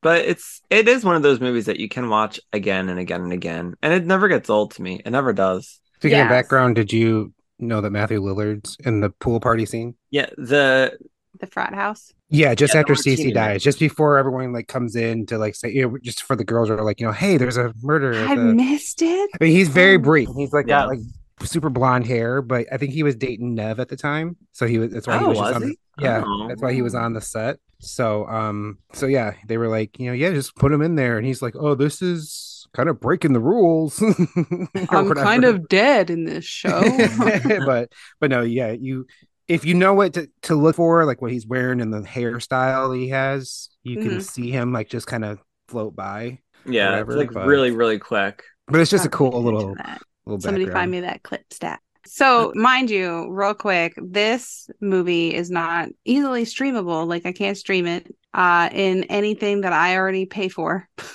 Really? Yeah. No, you look it up and it's like, oh, Hulu with subscription. I have Hulu. Ooh, Amazon Prime with subscription. I have Amazon Prime. Everything else is like other stuff. No, it's with Stars. So yeah, you may have a Hulu subscription, but you need to also have Stars to watch it. Same with Amazon. So I ended up just buying a digital copy of it. Oh, good. I was like, rent or for like $3 more, I could just own the movie. I might as well just spend the extra $3. That way, if I like it, I can watch it again and again instead of only having access to it for 48 hours. If anything, you can watch the 30 seconds Joshua Jackson did over and over again. That's all I really need, right? Just Joshua Jackson. Well, I have it on DVD and I have it on streaming. I have like the original DVD, and then I have like the what's it called? The pack that came out with all 3 movies where it's like her face. I bought that like years ago. And I have it on Blu-ray. Well, aren't you just special? I think I still have my VHSs too. Yeah, same. Oh, I laughed so hard when they were trying to find a VHS player in the school later in the movie. Yes. And they're like, there has to be a VHS player somewhere in here. And I'm like, right. I feel old. And they find one in that old school cart that we always get excited for whenever we see the teacher Right? bring it in. They're like, oh, they're rolling in the TV Like, and the oh VHS shit, player. We're not doing work today. teacher's hungover today. We don't have to Yep. do nothing. Oh my God, We're that's getting probably out of why they stuff brought that today. in. I never thought of that. They probably all my teachers probably were drunk or hungover. You know, because like, They're yeah, like, I'm not teaching today. Everybody, it's movie day. yeah, it's movie Yeah. day. We're gonna watch a Especially whenever historical they would be film. nothing. There's some times where you're like, okay, this is obviously part of the whole curriculum, but then there's times where just like, we're gonna watch this movie just because you guys have been really good this week Yeah. or something, and you're like, Yeah, okay, this was totally not planned. This isn't in the curriculum. I know. right. Space Jam, I don't remember that being a part of our space history, but okay. Oh my God. Watching a cartoon for science. I remember we watched for health class we watched a Breakfast Club, and then we had to write like a whole like little thing about what did they learn, and I'm just like, Oh my God. what are you're drunk. I used to love when we would watch the anorexia or bulimia movies for a health class in high school. Like For the Love of Nancy. I love You People. liked watching that because stuff? they're so cheesy. I I watch love some that of those movie. now, and like I just love finding those. I love finding those in like old commercials just because how cheesy they are. I But know. like those school films, like those scare films, they're just so bad. I'll go on YouTube and just look up like 80s and 90s TV commercials, and I I'll just- just watch them for like an hour. I have a just go whole straight- folder in my like. I mean, it's like a huge amount of gigs in my like hard drive of commercials I've downloaded just because they're seriously time capsule for someone like me. Yeah. And probably like Yeah. you, Steven, that like, and you, Jamie, that I maybe sing watched. them all the time. People are looking at me like, "What?" And I'm like, "Oh, it's from a commercial from like 30 years There ago." are commercials that will come on, and I will all of a sudden I have not heard them in 30 years, and boom, But I'll you go know right back to all singing it. the words, Yes. man. Like I remember Absolutely. all of the Or words. I'll start singing like the next jingle that came out like 2 months later or something that I'm like, oh, I gotta find that one now. Or I'm just like, why do I remember this shit? But I can't remember what I did yesterday, or I can't Yeah. remember, I can't remember actual history, but I can tell you what year and what day and what some like Same. TV show came on. Right. That's same. So that happened to me today. I was singing this theme song in my head, and I was like, "What is this from?" I could not think of it, and I looked it up, and it was the "Saved by the Bell" the College Years theme song. Oh yeah, I don't know why I kept singing it. I was I like, do "What love the that fuck is college, this or I do love song?" that theme song. I have to go back and rewatch it. I haven't watched it in forever. But back to Cece's death real quick, because it's the saddest death in the whole movie. Yeah. Well, Buffy just died. Right. She didn't It's die weird yet. to see Sarah Michelle Gellar like play the victim. Thank you. That's okay. I will make this brief, but that's one of my hardest things. Usually I can distinguish an actress from whatever they've done before, even if it's like a main character. Even like take Ned, for example. I love her in Party of Five. I love her in other things that she's done. I don't see her as her Party of Five character. Yet with someone like Sarah Michelle, who plays such a strong character, it's hard to see her in this. And to an extent, I know what you did last summer, but this especially because it's so quick and so just helpless. Because she just runs. She's running up the stairs, especially. But you just Throwing running things away, and doing things. not and... really fighting. That was just like how is Buffy? This I isn't know. right because it looks like mean, she just walked off the screen. Even set. when she did Daphne in like Mhm. the Scooby-Doo movies, she still had some like fight, you know what I mean? She Yeah. could defend herself. And this girl's not any of those I characters. feel like I was watching the Buffy bot like get her ass beat. Yeah, like I the was just Buffy bot that can't defend herself because her Right. head's all messed up. So like I mean, like Yeah. it was. I mean, especially because she looks so much like Buffy. Maybe different if she looked like If her they character changed her, in right. Cruel Intentions or something. But right. she looked like she just came off that set, just like Joshua Jackson. Yeah, exactly. She looked like she So- was in Sunnydale. Like Yep. this So I mean, was that's a why it was a Sunnydale little crossover. hard. I don't At least know. like, even like in I Know What You Did Last Summer, she has that hair. It's a little bit bigger, a little bit different. So I can kind of differentiate. Differentiate them. Look Mm. at us, we're on the same page. See. Big words. Oh, I We read always books. Sorry. we read books. Sorry. Sorry. Yes. That was excellent, sir. Excellent. Well delivered. Sorry, Steven. um I agree with that. But I understand why they did that though, because she was so well known for Buffy.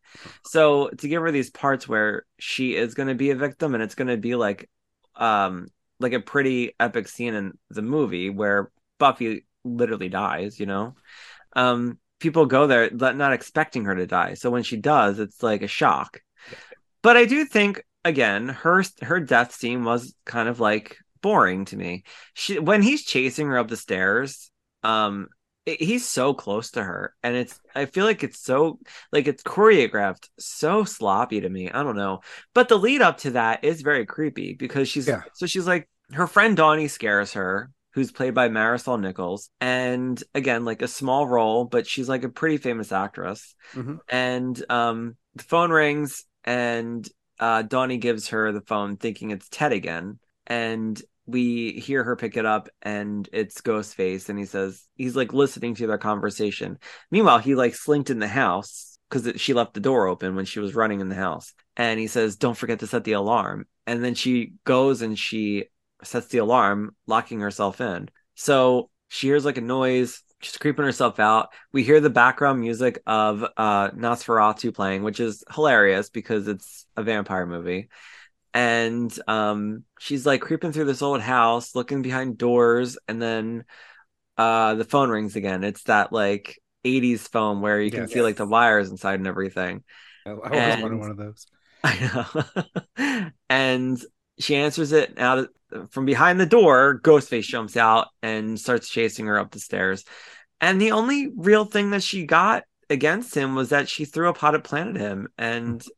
But he runs and chases her up the stairs, and he runs into that table in the front of the foyer, which we talked about in the previous Scream, where they're very like the way that they make them so like doofy when they're like chasing, and he even does it when he tries to attack Sydney in the next scene.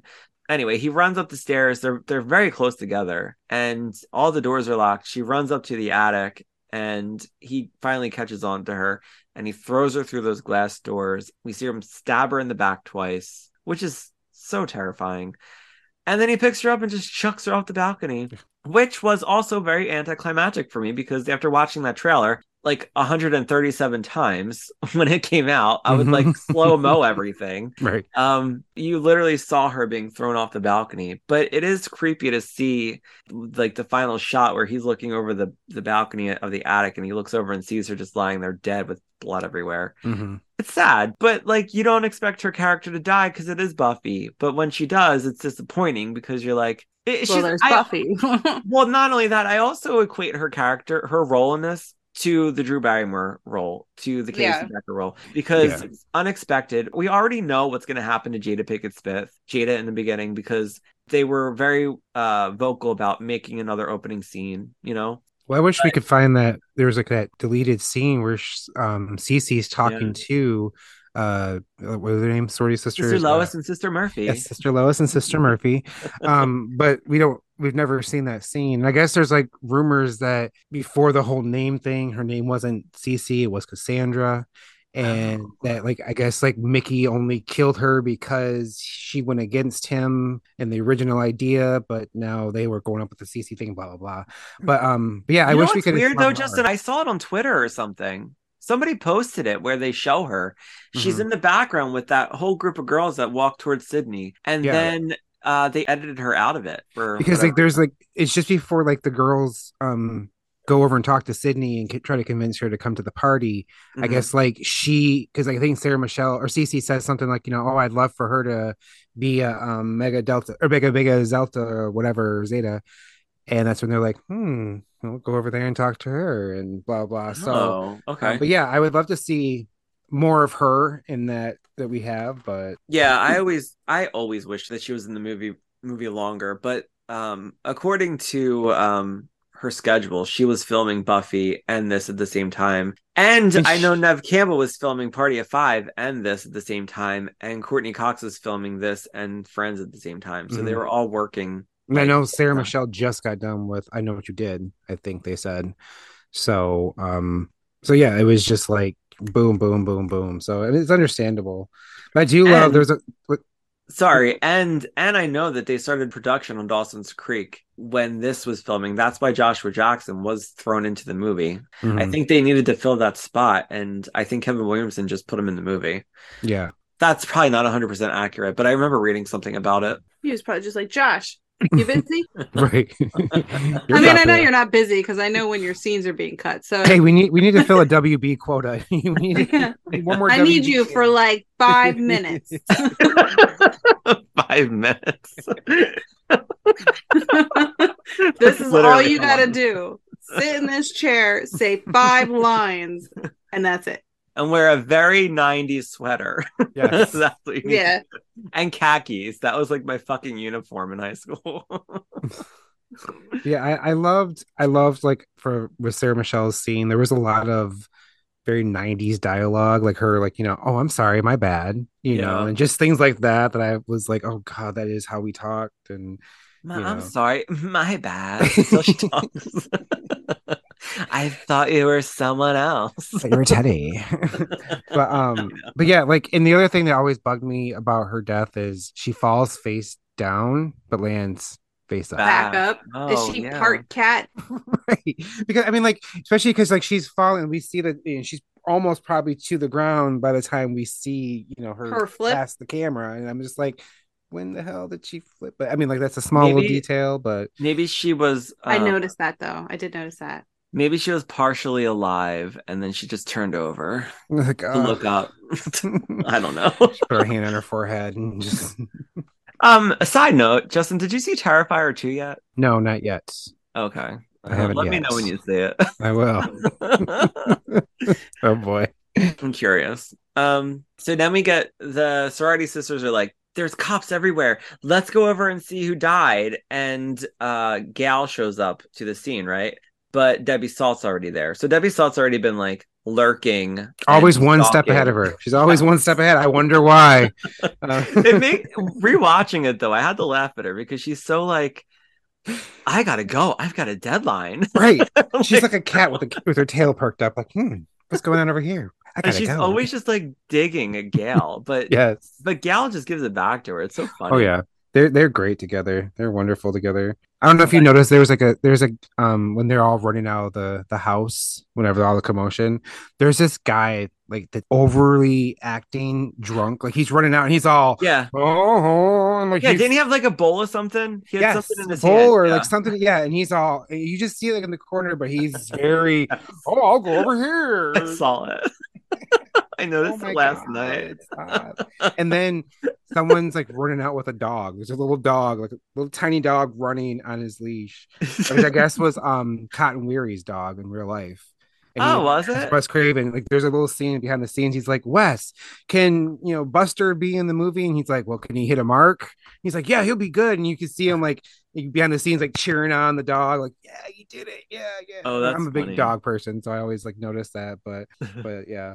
I never knew that. I did like that they brought Leo Shiver back for this though, as Cotton Weary, just to sort of like redeem his character. Once again, you don't know if he is one of the killers or not because he's like he's very tense, the way he does the role. But he plays it very well. Like you Yeah. can tell he's very like just about to go off either way. You don't know which way. He's very excitable, but he's also like it's bad too. But he's also funny. Like the when he breaks that tension, he's very, very funny with. especially sometimes he has like a stutter or like which I've never noticed on the actor himself, but he has like a certain way of like when he gets nervous or gets very jumbled, he's kind of like Sydney, I did this with and it's just like he's very like and I love the way he plays that character. And again, reading like the original script, he was supposed to be part of like the killers, and he was one of like kind of like in cahoots with Debbie and all them. And I'm glad they didn't go that way, because he even like with like the whole thing with Gail and the whole Diane Sawyer thing, he just wants his name out there. He wants his story out there, and Sydney kind of owes it to him a little bit to at least like put her say in there. And that's why I love whenever that's what helps him or helps her seal the deal. It's like consider it done. I never understood that scene in the library. I hated that scene by the way. Which Not one? the library scene, but the scene at the end where she's like, consider it done. And then he's like, okay, let me, shoot the bad guy. Yeah, because you don't know what he's going to do. You don't know if he's going to go. What kind of moral dilemma is that? You're not going to do my Diane Do I Sawyer? shoot the person who put me in prison for a year, or do I shoot the actual murderer? Because he's like, you're gonna give me what I want because now I'm in the position of power here, Sydney. Like So you he owe was me this. playing with her to get her to do it, but he was actually going to do it to begin with. Like, Yeah, I think Because you're messing with people's lives, dude. Yeah. Because he's Well- at one point like pointing the gun at Debbie, and then he kind of like Debbie says something, and he's like, "Oh yeah, Sid, all right, let's what about you got to say?" Yeah, You know. like I don't know. That guy would not be my friend. Well, no, I mean, I never understood in the library scene why she just wouldn't just let him have the interview, like do the interview with him.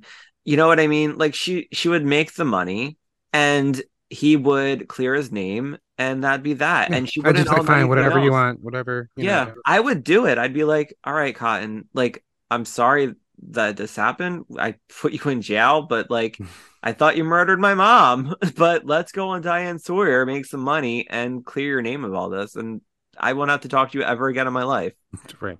But she's so like, And in the end, he's like, No. I never hurt you, right? I could never hurt you, Sydney. Because he's like right in her face and like grabbing her. Yeah, and and he like touches her chin, and I love like that part because like you can see I wonder like if her he face. likes. Like, do you think he likes her? Or is he just that awkward? I think he's just awkward. Yeah. And I think he feels like she owes him, so he's sort of like mad at her. Like he's very mad at her, Well, I'm sure. I mean, he wasted an entire year in prison, but Yeah. I don't know what I would do if I was in that position. I don't know how he's allowed to be around her, to be honest with you. Right.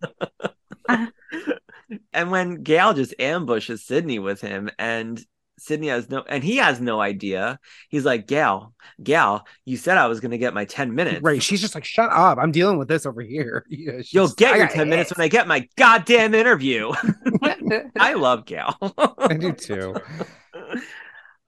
We get the next scene with Sydney finally coming face to face with Ghostface for the first time at the martini mixer. Everybody left to go see Cece's dead body laying on her back, and her and Derek are ready to leave, and she's just about to go, and he tells her to go get her coat so they can leave. So she walks back in, she puts her in her blue suede coat, and she goes to leave, and the phone rings. And she turns around and answers the phone. I'd be like, I'm not answering the phone. I'm just going to leave. I don't want to answer the phone. I know what this means. So she goes and answers the phone, and he says something like, remember me? It's showtime, or something like that. Do you remember Does he preview? say, girlfriend? That was in the preview. Remember, that was in the preview. They don't do it in the movie, but that was always in like the preview for MTV, especially. He'd be like, "It's showtime, girlfriend." Yeah. It's just like, oh God, stop it. But no, it doesn't do it in the movie. Thank God. But I do love that nostalgia of watching that trailer over and over. Yes. And they would have like a second one come out, and I'd be like, did they add something new in this one? Right. Oh. Right. Oh God. Yeah. But he chases her. There's a chase that happens, and Derek's trying to get in, but the door's locked, and he stabs through the door. He goes to stab Sydney, but the knife goes through the door and almost stabs Derek. He gets in through the back, and then they like meet up. Sydney and Derek meet up in the back. Derek runs back in the house, and Dewey shows up. So then Dewey goes back in, and he goes through this like little room. I don't know what, I guess it's like an extra exit. I don't even know. And we see Derek there, his arms all sliced up. So now we're like, Sydney's even looking at him like what is going on? Like is he a part of this? Is this really happening again? All this type of stuff. And yeah, it's sort of like, okay, so now he is trying to like, now this is really happening. You know what I mean? They are really coming for her. So again, he fumbles through like the chase scene with her. He like flips over a couch at one point. It's never like a straightforward run. He's always like falling over shit. But I don't know. I thought it was an effective scene. Anyone else got anything? Pretty much. I mean, nailed yeah. it. You know, I did enjoy that scene though, but yeah, boyfriend was just so brave. He's like, I'm just gonna go in. Yeah. Not like, let me get you out of here. Let's call the police. He's like, I got this, babe. Well, I think that says a lot about how much he loves her. It does, which is why I was really upset when he gets shot. Especially knowing like Yeah. that he's not like, when you don't know, you kind of like, oh, is he brave or is he just playing Playing a along? part. Like with right? Randy even saying, he conveniently misses all the arteries and just one of those Right. like self or flesh wounds or whatever. But yeah, so I mean, I thought it was pretty sexy. I remember one time our car was I mean, getting he was robbed. pretty sexy though. So I mean, He is when he's shirtless, hanging on that cross. he was sexy even with the clothes on. And I never thought Jerry O'Connell was cute. I think David Arquette's a lot cuter than Jerry O'Connell, in my opinion. But I remember this one time our car was broken into, right? And we just got out of that dumb M. Night Shyamalan movie. The one about the weather. The one where like people are crazy over like the plants. It was the plants. the The Happening. The Happening, yeah. Yes. Oh, Why do I know this? it's terrible. Look, I know something you did. I couldn't think of it. We're walking to my car, and there's somebody in the front seat of my car, and I was like, "Is that my car?" And even Justin was like, "What is happening?" So what is happening? So, the guy like tries to run out. He broke in the car, and he like destroyed my like lock and tumbler and everything. And Justin chased after him, and he got him and everything. And I'm just saying, that type of thing really is sexy when, it's very manly. When a man can take care of shit, hell yeah. I mean, I wasn't chasing after him. I was like making sure my car was okay. Like, all right, well, you got what you came for, maybe. I don't know. Bye. The cop even, I remember I feel like you have to, though, in this day and age. You got to be careful with that because you don't know what these people. You don't know these people. Like, they could be carrying something really dangerous and you don't know. And next thing you know, you're bleeding on the ground. So I just, like, this was I don't know. Guy was just a junkie, and he broke in our car for whatever reason. But I remember when he got him too, there was a cop that was across the street, and he said, "Do you want to like hit him?" And he was like, "No." He was like, "Just take him in." But I don't know, not to talk about being protected, but I feel very protected with Justin. He's very like, I feel very safe. If somebody was attacking me, or trying to attack me in a house, like in Scream, I'm sure he would like go after. I mean, he just would. I don't know. Anyway, so all right. Oh wait, one other thing I wanted to say. In the hospital scene, there's a cameo by Wes Craven. He plays a doctor, and we get Mickey now getting inside of Sydney's head. He's telling her like, they're all there for her, whatever. And then he goes, well, why would he go back in that house, Sid? And she sort of like thinks about it. And, we start to see Sydney now second guessing her group of friends now. Yeah. Rule or step 1, alienate your target. Alienate your target. Alienate your target. I mean, that's what he's doing. Yeah. He's trying to alienate her from her friends so she'd be alone. Yeah. Did you think Timothy Olyphant was cute in this? Is that the bad guy? Yeah. I thought he was cute. What else is he in? He looks so familiar. He's in a lot of things now. I think he's a lot cuter now because he's older. Oh yeah, he's definitely grown up. He's grown up. Grown up. He's had a glow up. He's got gray in his hair now. It's pretty sexy. He was in that show with Drew Barrymore, Santa Clarita Diet. He was good in that. And then they canceled it. But yeah, he's been in a lot of things. But I think I said this in the beginning. I had no idea who he was. So he was not on my radar to think that he was even one of the killers. Because I don't know why I thought that. I just didn't think he was like that interesting. But he does get interesting in the final act, I think. We get a quick scene of Derek trying to it's the singing scene in the cafeteria where he sings I Think I Love You, which was so unnecessary, but it's a cute scene. And this is when he gives Sydney his Greek letters, and Mickey's like, that's like a big faux pas, right? And Haley's like, yeah, they're not supposed to give their letters to their girlfriend, no way, shape, or form, but it's tradition. And he's like, but it's tradition. Oh no, they said they're gonna beat his ass or whatever. Now we get the roll scene with Dewey and Randy sitting in like the the cafe or whatever at the school. I'm assuming it's the cafe at the school. And they see the scene with Tori Spelling and Luke Wilson playing Billy. And he's like, your mom died. I think you need to get over it and just forget about it. And he's like, that's just the way the cookie crumbles. So stupid. And then after they come back from the scene, Nancy O'Dell from Access Hollywood goes, ooh, I love scary movies. I was like, not even a scary part. I always thought that was so stupid. I was like, it wasn't even scary.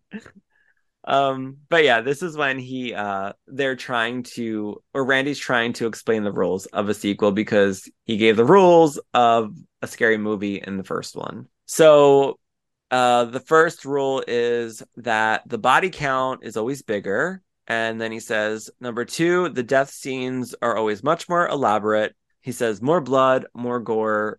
Your core audience is just expecting it. And he goes, carnage, candy. And then he says, if you want to make your film a franchise, never ever. And then Dewey cuts him off. So we never get that third rule. But they get into the suspects. Never ever know. Well, we will. We find out in the third one. You'll have to find out next year when you watch it. Guess so. Next Christmas, coming to a podcast near you. Jamie's experience with Scream 3. Oh my God, I wonder if they did that on purpose. Now that I think probably. About it. Or a lot of people complained that there was a rule 3 that never got brought up. So like, let's squeeze it in here. To be honest with you, I never even realized he didn't say the third rule. I thought that they just started getting into the suspects. But when I was writing down stuff last night, I was like, he never said it. What was the third rule? So Dewey cuts him off and they start going over the suspects, and they're sort of like saying like the boyfriend, Mickey, the freaky Tarantino film student, Hallie, the best friend, all this. And then Randy's like, they sort of say like, well, if I'm a suspect, you're a suspect. And they think Gail might be a suspect, that type of thing. And you know what else I never caught on to when Randy says, I'm the unrequited love slave of Sidney Prescott. And he shows his like scar or whatever. Like, I don't know why I never thought to put closed captioning on until last night, but I never knew what he said when he pulls his shirt away. I always thought he said pen pain, but he says en pain. Am I like just stupid? Because I saw like I don't even know, dude. Like he I was just like, I don't even know what's happening. Well, that's because he got shot. He got shot. Yeah. In the first one, so that's where his scar was. But I was like, oh, that makes a lot of sense.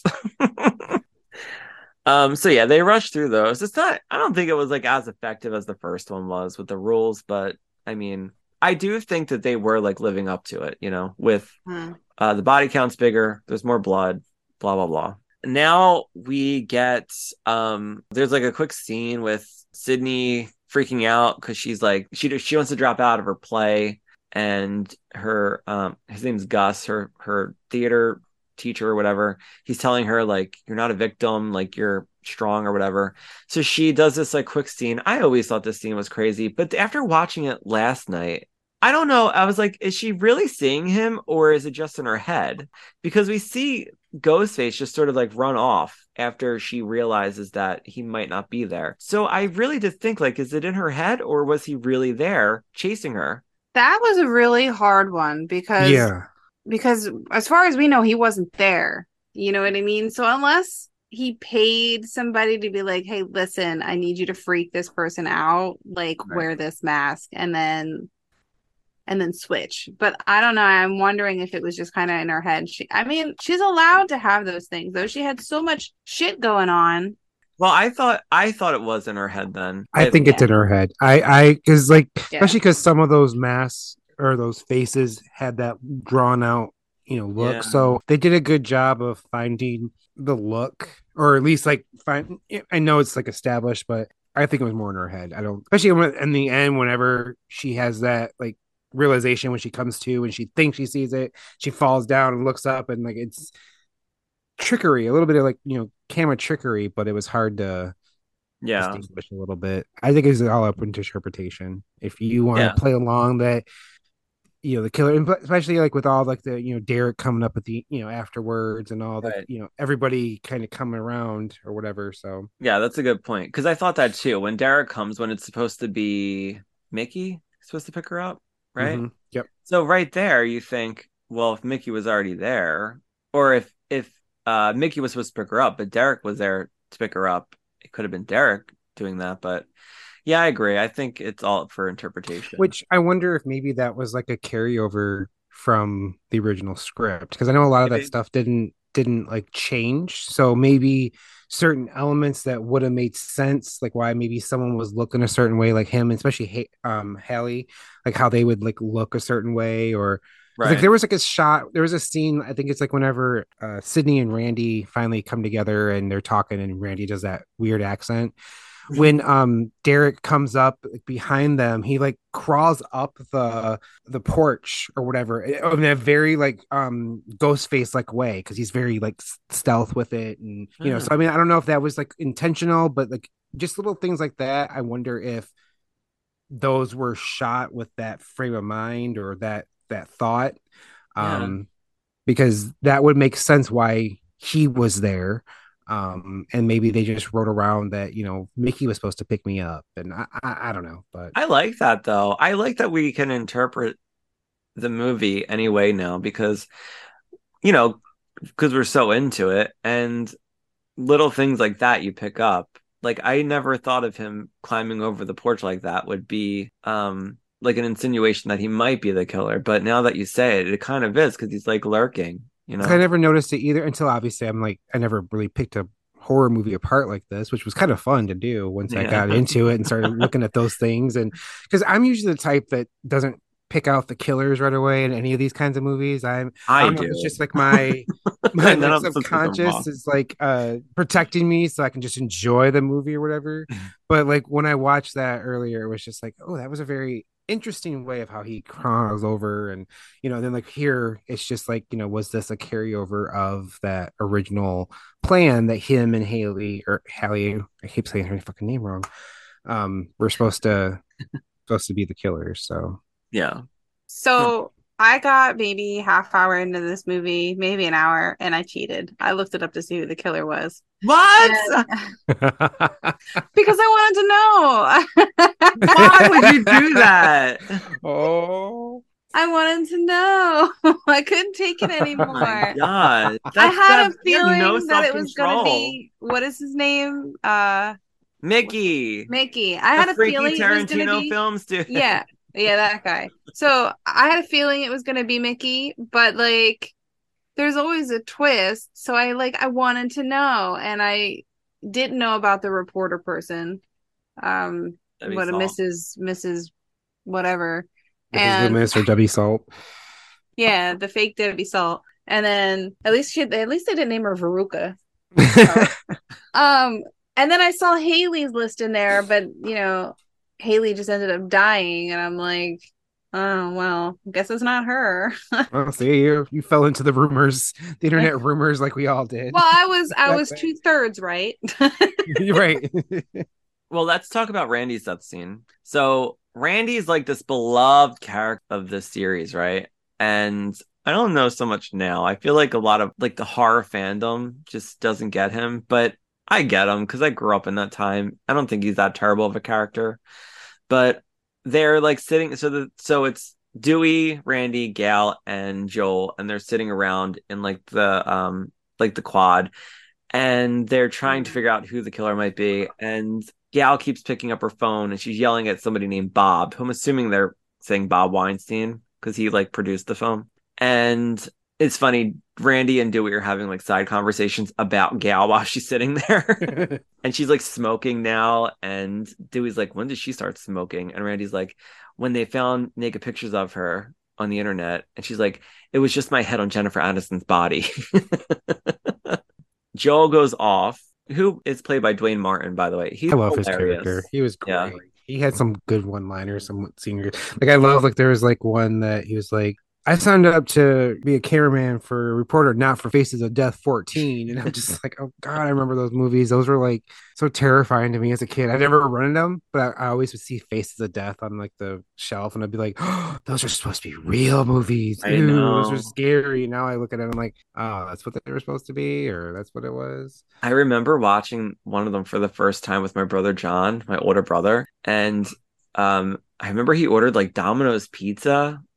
It was like late at night and we were eating Domino's pizza and then he put it on and I thought it was real, but now thinking back and like reading about it, it's not real. It's all like Yeah. fake. But I was like, why are you making me watch this? Because he was like, because Right. I think you'd like it.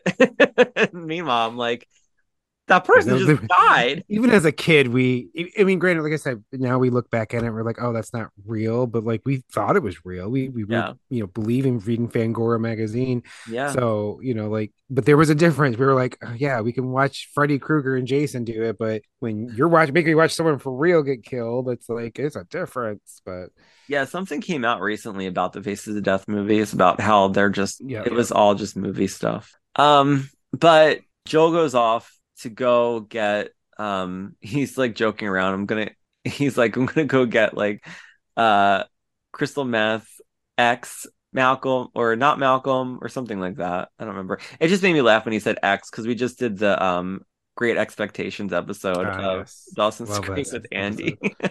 episode. And I love because like I think that's when he's like, I'll be back when you guys talk about something a little bit more Saved by the Bellish. yes, It's like, exactly. here we go.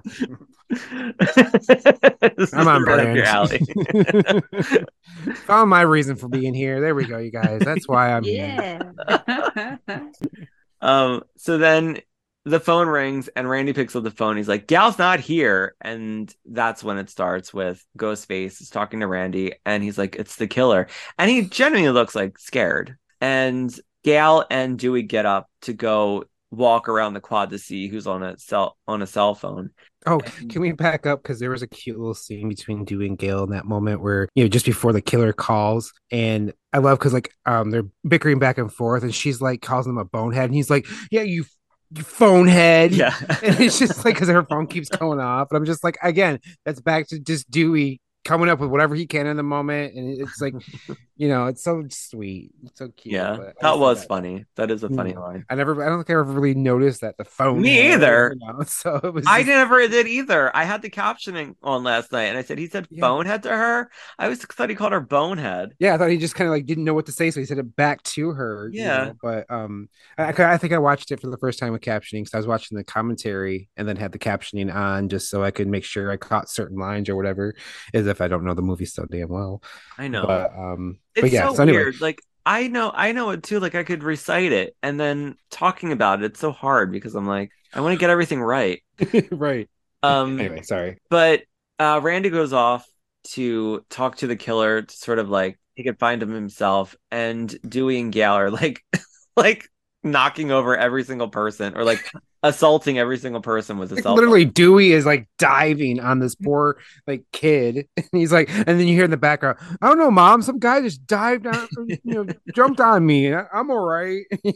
I love it when she picks up the phone from some girl and they're like, who's this? And she goes, Gal Weathers, author of the Woodsboro Murders. That too. So Randy's like talking to the killer and he's slowly walking towards the news van. And he's saying all this stuff like, you think you're Billy Loomis, like Billy Loomis was a homo repressed wet rag and all this stuff. And he's like getting to this point where he's like Randy's on a roll with like the insults, right? And then all of a sudden the door opens and he gets pulled into the van and there's like a fight and the glass breaks on the door and we see the knife stab Randy like so many times. And then Ghostface gets out and he leaves the mask and then there's like a pool of blood coming out of the van. And then Gal and Dewey are like, where's Randy? And they can't find him. And Joel says, what happened to my van? But we're like, well, where'd Joel go? He comes back with Dunkin' Donuts, but we're like, well, where'd he go? And they open up the door and Randy's there dead. And Gal lets out this like blood curdling scream that was always in the commercials. Yeah. And Fan favorite, Randy's dead, and everybody probably thought that he was not dead, but he was dead. Yeah. So Oh yeah. They made sure he was kind of like with Dewey in the later things. You know, they was like, "You're dead. You're done. We're yeah, done. We're gonna do you good." But I always remember like during just before like he gets pulled in. I forget what Ghostface says to him because it's just after his whole like rant when he's you're just a Billy Loomis, blah blah. But I forget what he says. But I love when Randy's like, "Fuck you," and that yeah, always got a laugh in the theater. Like we all laughed at that, and it's just like kind of almost like breaking the tension a little bit. But and of course yeah. like the Showgirls, that was always in the trailer. You know, hey, what's your favorite scary movie? Showgirls. Absolutely terrifying. Yeah. Yeah, he says something like you'll never be the lead. And then Yeah, he that's gets right. Fuck insulted. you. Yeah, so, The next scene that I really, really liked was when so Gal and Dewey go to look at the tapes of the footage that Joel picked, right? That Joel was taping. And they go into this to the college and they find like the VHS or the VCR to watch everything, and then they start making out. And all of a sudden, footage comes up that's not there. So we see like Cece being filmed and footage from the press conference and from the opening from the movie theater. And she's like, "That's not my footage." And Ghostface like appears from the top of the whatever it is, like that. The like what do they what a projection booth or bird whatever. box? Yeah. No, what do they call it? It's like I guess projection room works. Yeah. I guess. Yeah. So Dewey goes after him and Gal stays at the bottom and somehow he falls down the steps or something. Well, And he's like no, and yeah. tricks. And then he appears at the bottom and scares Gal. Then Gal runs and she gets trapped into this like sound booth room, which this is probably like one of my favorite scenes in the whole movie. Mine too. And before we go to that, this now that you mentioned like the whole um videos and showing like the footage that wasn't Gale's, it's another callback to what I read in the original script because that was part of Hallie and Derek's plan was to have like this original footage to go along with they're like whoever gets killed is going to be the going to get more publicity and blah blah blah, and we have the footage, we have exclusive footage or something like that, so that's part of again maybe a throwback or carryover from that idea that just went along with the story again like that idea kind of comes and goes along with like the name ideas and all that, but I didn't really put this together until you said that. I was like, oh, there's some connections there of Well, what could did you have been. notice that Mickey's always carrying around a camcorder? Yeah, So I you're always right. thought that too. Like so every time he's filming something, I just assumed that was his footage that he was filming. It's probably it. That's probably what we're supposed to assume, but But they you made don't like pick a that point up. of it. It's so No, weird. Like you don't pick that up right away. and they make a point of it in that final script or that original scripts that was their plan was to have this. Gail had her footage or something like that, and then they were like, oh, now we have exclusive or whatever. So anyway, didn't mean to take you off that trail, but I haven't read that leaked script in so long. I really need to reread it I again. hadn't either, and it was interesting to read just because a lot of it is the same, but or it'd be fun to read because like, I think like the like you would see like in Cece's death, you would have some descriptive, and he'd be like, Ghostface grabs her, and it'd be like, no, Wes Craven just does something really scary. Yeah. It was just like he would not put anything; he would just leave it up to Wes, or maybe to protect some of the integrity of the film. But it was just like he would just Wes Craven does something really scary. I do remember reading that. Like he just they were such a good team together. They really were. And I think that's why Wes gets so much credit, even though, Kevin is the one that actually wrote it. Yeah. Wes does put his stamp on it. So he does deserve to get all the credit that he gets. Yeah. Anyway, back Yeah. to the soundproof room because I love this scene. So Gal gets away and she ends up in this room. There's like no locks on any doors. And she thinks she's safe and she goes to walk and there's just two-way glass. You can see into the other room. And as she goes to walk past, Ghostface is on the other side and she goes to hide, and she's hiding behind this like wall, and all of a sudden Ghostface opens up the door and comes in, and it's sort of like a cat and mouse type thing. Everywhere she moves, he's on like the opposite side until she finally like escapes and gets out, but there's no lock on that door either. So she's in like another area, and she's trying to find like another way out, and she's like looking around, and then we see Dewey come into the other room where Ghostface just was at. And we're like, oh shit, like Dewey's gonna get killed. Because we're like, they just killed Randy. Like, and there's nobody that's off limits, you know? So this is around the time that I started messaging you. Yeah. And I'm like, Dewey, not Dewey. I was upset. I know. I didn't want to tell her. I was like, she has to finish watching this. If I knew that you cheated and you went through and looked at Well, I didn't know who was going to live or die. All I wanted to know was who the murderer was. So I don't know anything else. You know what I mean? I just was prepared to who's going to be under the mask when it finally came off. I didn't know who lived, who died. You know what I mean? I didn't spoil it. You did, though. You figured it out. All I spoiled was I know it's you, you fucker. Like, that's all I spoiled. I don't know who lives, who dies. Like, I was completely in the dark about everything. I don't know where the plot was going to go. I just knew this was when we watch Scream 3, do not spoil it for yourself. Yes, I love sir. Scream 3. I'm one of the champions. One of the rare champions of Scream 3. Scream 3 is a good movie. Just After for all the these fun of it. years, it's a good movie, yeah. I mean, the reasonings and everything behind it's hearsay, whatever. I don't care. It's a fun ride, and as long as I Just have for fun with Parker it. Posey alone, it's Absolutely. a great movie. So yeah, Dewey's in this other room, and Gal's in the opposite room, and he sees her, and he's trying to like call out her name, but it's soundproof. You can't hear anything. And Ghostface comes up behind him and stabs him, and we see him grab the microphone, and he calls out Gal's name, and she turns around, she sees him, and then Ghostface stabs him again, and his face is up against the glass, and he spits out blood, and you're like, oh my god, she's watching him die. It's so She sad. falls like with him, Yeah. And it's so sad. And I love that you don't hear her scream. Like they really play up that soundproof. Even whenever it's like from her angle, they still just keep it very vocally quiet. You hear the music is loud and swelling, but it adds that dramaticness, I think, to it. Yeah, and the instrumental that they use for it is really perfect. Mm-hmm. Which was Marco Beltrami. Yes.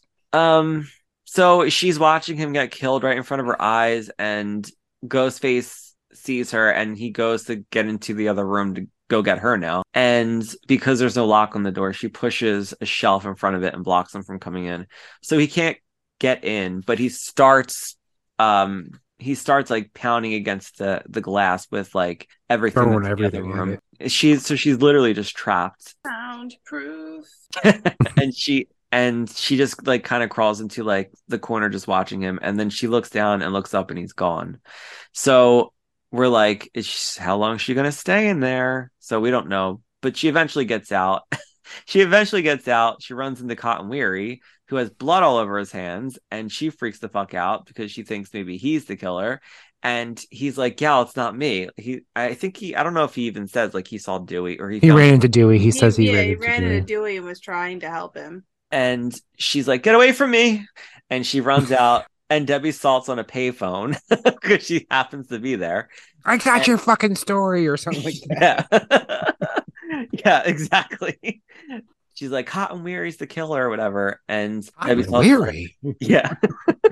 She's like, Cotton Weary. I love her. I do too. She's so funny. So then Sydney and Haley are being taken away for protection to a safe location. And I didn't mention it before, but there's two cops that are just like following her around for her protection. And they get into this police car, and Derek's there waiting for her, and he tells her like he'll be here when she comes back or whatever. And she kisses him, and we're still like, all right, well, he's a good guy, like I'm thinking like he's a good guy, because like at this point she's sort of been like, I gotta get away from you, I still love you, I gotta get away from you, I still love you, I need distance, but I love you. So he's just telling her basically, I'll always be here for you. And they get in the police car and they drive off. They don't know where they're going. And they stop in the middle of the road. There's like no traffic anywhere. There's like nobody on the road. And out of nowhere, Ghostface just shows up and he like stabs the one cop in the neck and pulls Well, him they're out of the car. detectives, weren't they? They like put on like security FBI detail or some Yeah. shit. Mhm. They were shitty detectives. I'm just saying. They were shitty. They couldn't Shitty, even protect her. shitty. They couldn't even. What kind of person puts these two people on protection detail from a murderer that can't even defend themselves? The chief of police of Windsor College. I don't know. Well, for shame. So yeah, Ghostface kills the one guy, the one cop driving, and throws him out of the car. And the other cop gets out, and he ends up on the hood of the car. And Ghostface is driving, and he ends up driving into like a do not enter area where there's like construction, and he crashes into like a pipe or something, and it goes right through the other cop's head, and his face just gets totally smushed into the side of the windshield. It's so disgusting. I had never noticed that until like I watched it, I don't know, however many years ago. That scene is really gory with how his face just gets like mangled and the pole like through his head. So this scene is also very like tension filled. So Ghostface is knocked out, and Haley and Sydney are in the back of the cop car. They can't get out. Sydney's like, because it's a cop car, you're not supposed to get out. They have the cage in front of them, and Sydney's like, Haley, help me pull this down. So they pull down the cage, and Sydney climbs over to the front of the front seat to get out, and she can't get out on the one side. Yeah, because she's blocked on the one side from the accident, and then the driver's side door won't open. So she has to climb over Ghostface to get out of the car through the window, which is terrifying as it is. So she goes to like as she's like crawling like past him, she's like just staring at his face, and the camera's like gliding by his face as well. And you think he's just gonna jump up, but nothing happens. And she like honks the horn by mistake, and Haley's like, "Don't do that again." I love and Haley. and Sydney gets out, and she tries to open up the back door, but it won't open. And she tells Haley, "You have to go through the front." And she's like, "I can't." But she ends up doing it. We think he's going to wake up again, but he never does. So she gets out, and they start to run, and they're like midway, halfway, like away from the car. And Sydney's like, "I have to find out who it is." And Haley's like, "No, we have to go. Like, smart people run. We're smart people. We have to leave." And she says, "I have to find out." So she goes back to take his mask off, and he's not in the car anymore. So she says, "Oh shit." And Haley's like, "What?" And out of nowhere, Ghostface comes up and grabs Haley and stabs her. And Sydney watches her die. It was very, very dramatic. To me it was. And it was very I don't know, dumb of Sydney to want to go back, but I feel like Haley could have like followed her too. I don't know. And she wouldn't have died. Or Haley could have been like, "Bye, bitch," and just keep running. She's like, I mean, I know she's there for her friend, but sometimes you just gotta look out for yourself. But But yeah, what did you think of that scene? I enjoy it. I love the fact that they actually or appreciate that they restrained from having him wake up and grab them out of the Yeah. car, because that's what you're expecting. Even like when she gets her pulled through the car, you're expecting that grab of the foot, and that's what would have happened in another movie. But I appreciate that they held off until you're like, oh shit, he's gone. We don't see it, and they give him just enough time to get away. If we're clocking it, because there's enough time whenever she's like, stupid people, stay, smart people run. That whole thing takes place in the course of maybe 20 seconds, but that's enough for him to sneak away, obviously really sneak or very quietly, but no, I appreciate how that setup was from the beginning to end. And the cops' death are brutal. That was brutal. Yeah. I mean, I forgot how brutal both of them, but that one, especially with the face up, and like how Nev looks at it and she's like, oh my god. I mean, she again, her face acting, her acting in this is just so on point without even having to say anything. you understand. Or like when she's looking right face to face with Ghostface and she's just like shaking and you see like her, like and that big ass car horn, knocking her back into reality, so Yeah, it's a great scene. Well done. I thought the sequel had that scene and the gal chase scene or the cat mouse scene. Those are two of my favorite scenes in this whole movie. It Mhm. really makes you so like I don't like you really are on the edge of your seat watching it because you're like they just killed off a main character, right? And Yep. then you're like, is Gal gonna get it? But then when we see Dewey get it, we're like, they killed him now. Mhm. And because at this point you're like, I don't think they're gonna like bring him back like they did in the first one. Like he Right. just You got think they already stabbed played that again. course? Yeah. Yeah, Why would they do that? But again, I think that was smart of them because it threw us off because we're expecting you not to do that, or right. or whatever. Or so it's like it worked for the character, and but by that point though, we weren't really sure where they were gonna. It's kind of like setting up the rule for 3 and 4. It's like okay, after a while, it was like, okay, one of y'all have to die. Yes, Yeah. Randy died in part 2, so that's where I don't mind. In part 3, it's like, okay, y'all three survive. Part 4, y'all three survive again. Someone's got to get something for me to be like, yep, we're not just setting you up the legacy characters, and then you 5, 6, 7 people come in. 2 of you are going to be the killer. The rest of y'all going to die. It got too predictable. I do think though, I don't think Jamie saw the new one, so I don't know if she knows about Dewey, but Yeah, that's why I'm trying to be a little well, discreet. I know we're not she'll like never being hear too this. spoilery, because it's obviously so far in advance. But She'll never hear this because she doesn't listen to the podcast. good. But I thought for the latest Scream, I think he agreed to that. I don't think Impact. David Arquette thought the movie was going to be as big as it turned out to be, and I think he later regretted that they let his character die Hmm. the way that they did it. I really do because in a lot of his press, he seems so depressed and Yes. so like sad. I don't know, like if you go watch some stuff on YouTube, unless It's it's like he just was seriously demeanor. mourning the character. Like he Yeah, really was. Because he probably was like, "Oh, I'm gone," yeah, because they really made sure that was final. I mean, it I wasn't know. just like these other severed nerves and things like that. They really went in brutal. I really hope for the next Scream that they do something. I really did enjoy the latest Scream. I did, Hmm. but it did sort of tell me that there really wasn't anything really necessary for it wasn't necessary that Sydney come back anymore because they were bringing in all these new characters. Yeah. But I do think that Nev Campbell should be a part of it somehow, you know? Yeah, I agree. And I hope they don't do some kind of like off-screen kill where we're like, oh yeah, she, I almost don't need an explanation. Like just leave it a little open-ended, give us a Right. very vague. Um, but I'm not really I, I'm excited for it, but I'm just along for the ride at this point. Yeah. Well, I just hope that they do something bigger than like for the opening scene of the new one. I didn't think it was that. I thought it was good, but I was waiting for something more to happen. I Yeah. felt like they sort of gave it all away in the trailer, Hmm. and when they kept saying it's going to be like totally different, and when I'm sitting in the theater watching it, I thought I totally could tell what was going to happen. But the Yeah. only thing that surprised me was that she lived. And they didn't kill her off because normally the opening kill dies, you know? Yeah, that's what I realized too. I was like, well, part of me was like, I feel a little jaded, but or a little, but it's.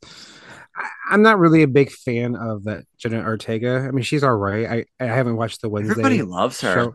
Yeah, and I can see why. I just haven't really found the movie or the show. Maybe Wednesday will do it for me if I eventually start watching it. I'm not really a big Adams Family fan in the first Me place, either. but I might give it a shot. But and I haven't seen what was that other movie she was in? X. Yes, I haven't seen that one yet. I saw that. She was good in that, but she had a very small part. Hmm. But um X X wasn't a Jenna Ortega movie. It was a Mia Goth movie. And Hmm. Yeah, Mia that's what I Goth was hear. really good in it. But um I feel like Jenna Ortega she's very one note with how she talks. Hmm. She's very I can't explain it. She's got a way of delivering her lines where she's just very like dull to me. I don't know You what know it who is. she reminds me of, and I mean this like actually as a compliment because I love these actresses, but she reminds me of like the old school B actors like Linnea Quigley and Yeah. Brinky Stevens or whatever. Those actresses who you expect kind of that one line, that one note kind of feel, or because that's what you're hiring them for almost, is to give that delivery. I never used to like those actresses until a couple years ago. I started really enjoying some of those B actresses and just for what they were. And I've always been into the bad acting. I mean, if Yeah. someone's like, oh, it's bad acting, I don't like it. It's like, well, that's the whole point. It's not meant to be Academy Award winning. It's just meant to be fun. And, like, I don't know. I, I get what I you're don't know. I'm just kind of on the fence with this whole new Scream movie and moving on with these characters of Billy's daughter and like we'll see if they have enough to carry it without Nev. Yeah. Yeah. They should have just paid her what she wanted. But I can't. I was very into what's her face? The new girl, Melissa, Oh yes, the the main sister or the girl. older, yeah. I Yeah. didn't mind her. She was Sam. she was I can't think interesting. of her last name. I was very into seeing her in this movie because I watched her in something else and I really liked her. And then when I watched her in Scream, I was like, oh, I don't think she's a very good actress. But she's very pretty. I don't know what it Mhm. is. I don't know. Maybe the new one will be better. Yeah, I didn't mind her too much, and it'll be interesting to see how they bring Kirby back. And Yeah, I'm looking forward to see how they do that. And oh my yeah, God, and then that picture that came out on the internet where it's Kirby and the new cast. yeah, And everybody's like, what did they do to Kirby's hair? Oh my God. Well, she's not a teenager anymore, you know? right, Like that other movie came out like 20 years ago. Like she's right. It's like, wherever wait, long. she's evolved a little bit. People, come on. I don't know. People Actually, jump to conclusions. part four was shot about 40 minutes away from me. Really? Yeah, I go to that town every so often. Oh my God. Did you go when they were filming? No, unfortunately, I didn't really wasn't really up to date with when they were in town, but yeah, I was riding my bike around one time, and I had just dropped my friend off at the airport, and I was just like, oh, this is a new area to ride around, and so I'm starting to ride around. I forget what made me put two and two together, but I was already on my probably like maybe 10-15 miles into my bike ride, and I look and I'm like, am I in Plymouth? This is Plymouth. Is that the fountain in the oh my god I started Oh I my started freaking God. out, and like there's all these like areas and like the streets, and it's really cool because if you go to this town they do a lot of camera work or camera trickery, because like Sydney will be talking and she's in like one part of the town, and then like all of a sudden like the person talking to her is across town in a whole nother location, but they make it look like it's like just them just chit chatting with each other, and Oh it's wow. really cool. It's really fun to that helped me appreciate part four a little bit more, because part Yeah. four is just kind of like Yeah, same for me. I it's know there. everybody loves part four, and I'm like, it's not that great. If they just did what Kevin Williamson wanted to do originally, it probably would be better. But I feel like the character development for part four is not that great. But I Yeah, like Jill. I don't think she's a great killer, but no, I'm not really an Emma Roberts fan in the first I am place. now. I wasn't then. I am now. Yeah, but and what's kind of cool too with that is the two houses that they feature in that movie, like the one in the beginning and then like the one where Nev's like on the roof and all that. Those Hmm. houses are actually across the street from each other Oh, at the end okay. of this like little dirt road. And it's kind of creepy actually. Especially when you when you think about it. But what's cool is too is like if you like kind of look at the side of the house, like if you're just like riding along real slow, you can see that whole outside porch area where Kirby and what's his face are, where she's doing the whole talk on the phone where she's like Texas Chainsaw Massacre, da, da, da, da, da. Yeah. You see that whole like little area that they do that Oh, oh, right that's on so the. cool that you can go there and see that. So I was trying to find some pictures. I'll dig them up for you and show you. Well, when I But heard that they were doing the new Scream in Wilmington, North Carolina, mhm. but it was during COVID, I was like, oh my God, I have to go because we used to go there all the time. But I don't think I would have even been able to see them. Everything was so, It was I mean, probably really, really tight at that point. yeah, but they did have that party scene where they were extras in the party scene. So I don't know. I don't know. I don't know how it would have worked, but it would have been cool to see them. But I Mhm. think it would have been a lot cooler if like if Wes Craven was still doing it, and I got to meet Kevin Williamson and all that stuff, but I don't know. But we can keep talking about Scream 2. I don't know how long she's gonna be. Okay.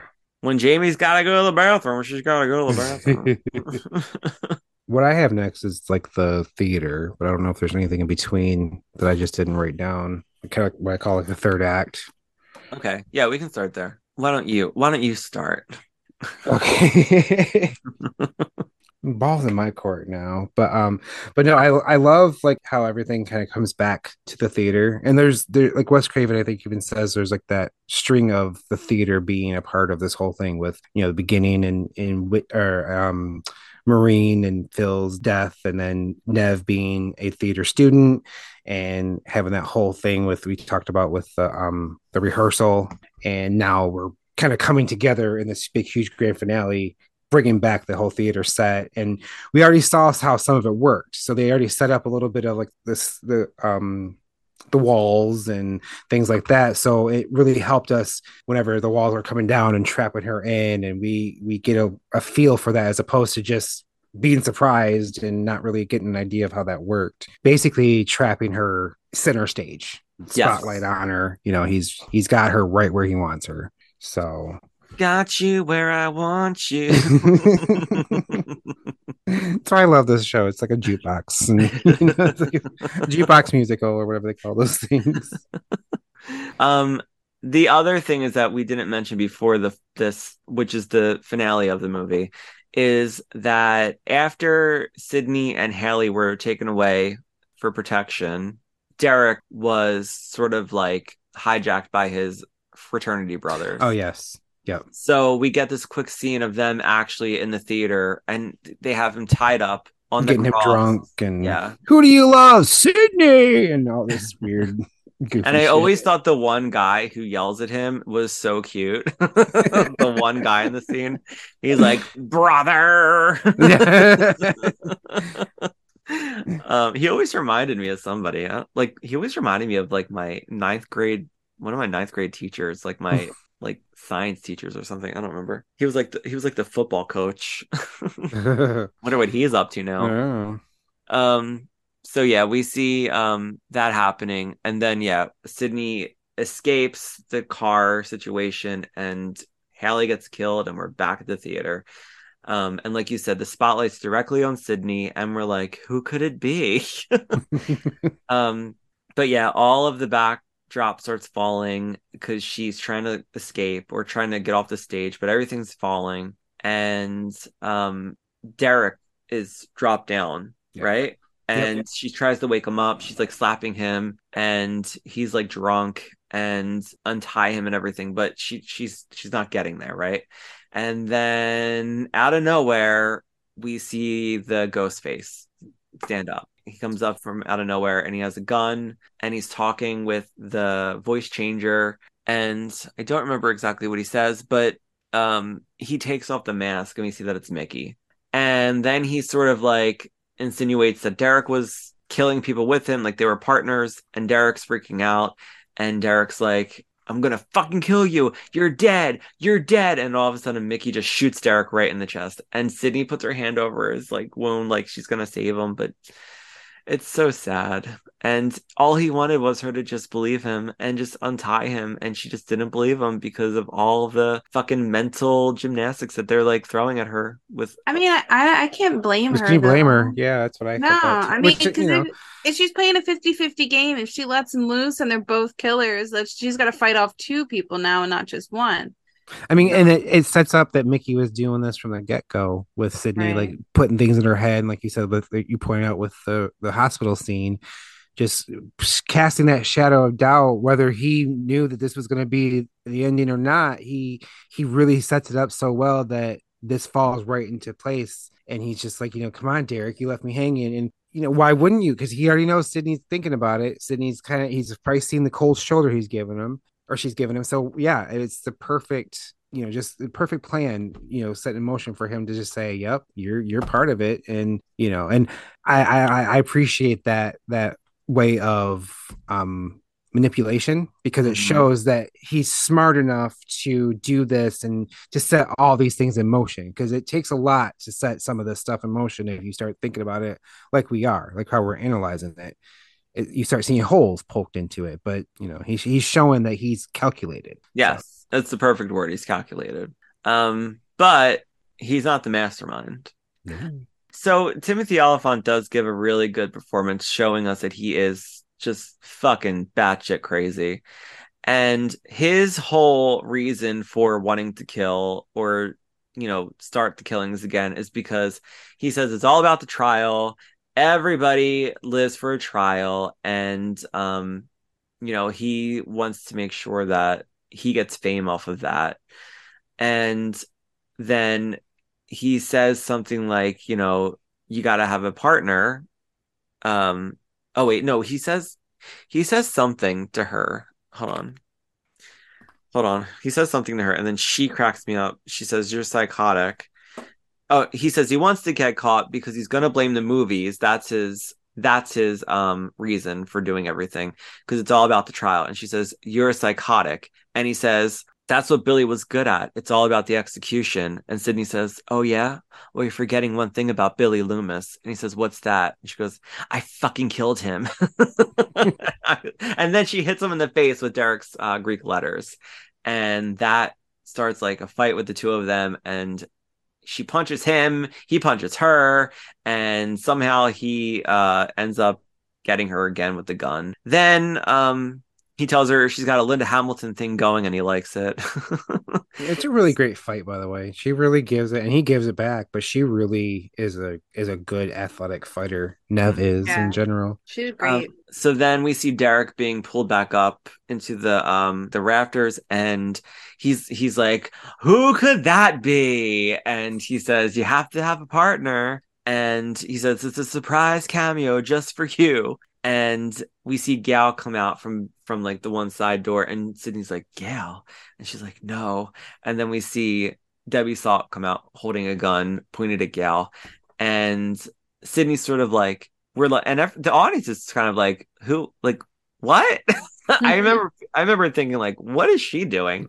Yeah. And then all of a sudden we hear Sydney say, "Mrs. Loomis," and Gal says, "It can't be. I've seen pictures of you." And Sydney says, "Yeah, well, 60 pounds later and a whole lot of work," or something like that. And she goes, "It's called a makeover, Gal. You should get one." Such a bitch. You're looking a little tired. Something like that. Something like that. You're looking a little tired. Okay. She does say it. But she's been backing Mickey's tuition so that he could stay in school and pretty much just kill everybody and follow Sydney around. And they say that they met on the Psycho website classifieds. And Mickey just keeps telling them that he just can't wait for the trial. And he says, it is gonna rock. And then Mrs. Loomis says, "Oh, Mickey, there isn't gonna be a trial." And then she just shoots him. And they're like, what? So before he goes down, he's shooting off his gun, and Gal goes to run, and he gets her right in like the abdomen, like right on the side, and she falls into like the falls off the stage into like the front of the stage. So now it's just Mrs. Loomis and Sydney, and she says, "Two birds, one stone." So yeah, her dialogue and lines in this scene, the final scene with her, are really good. Like, they're really funny, and she gives a really good performance because she is nuts. And I love when she's like, I forget what prompts her to say, but she's like, because I think it's when Sydney starts talking about Billy, and she's like, "Randy spoke badly about Billy, and I got a little knife happy," Yeah. And she's like waving the gun. I just love how she's just so like just right in your face with it. I love her so much. But she says her motive is just plain revenge because Sydney killed her son.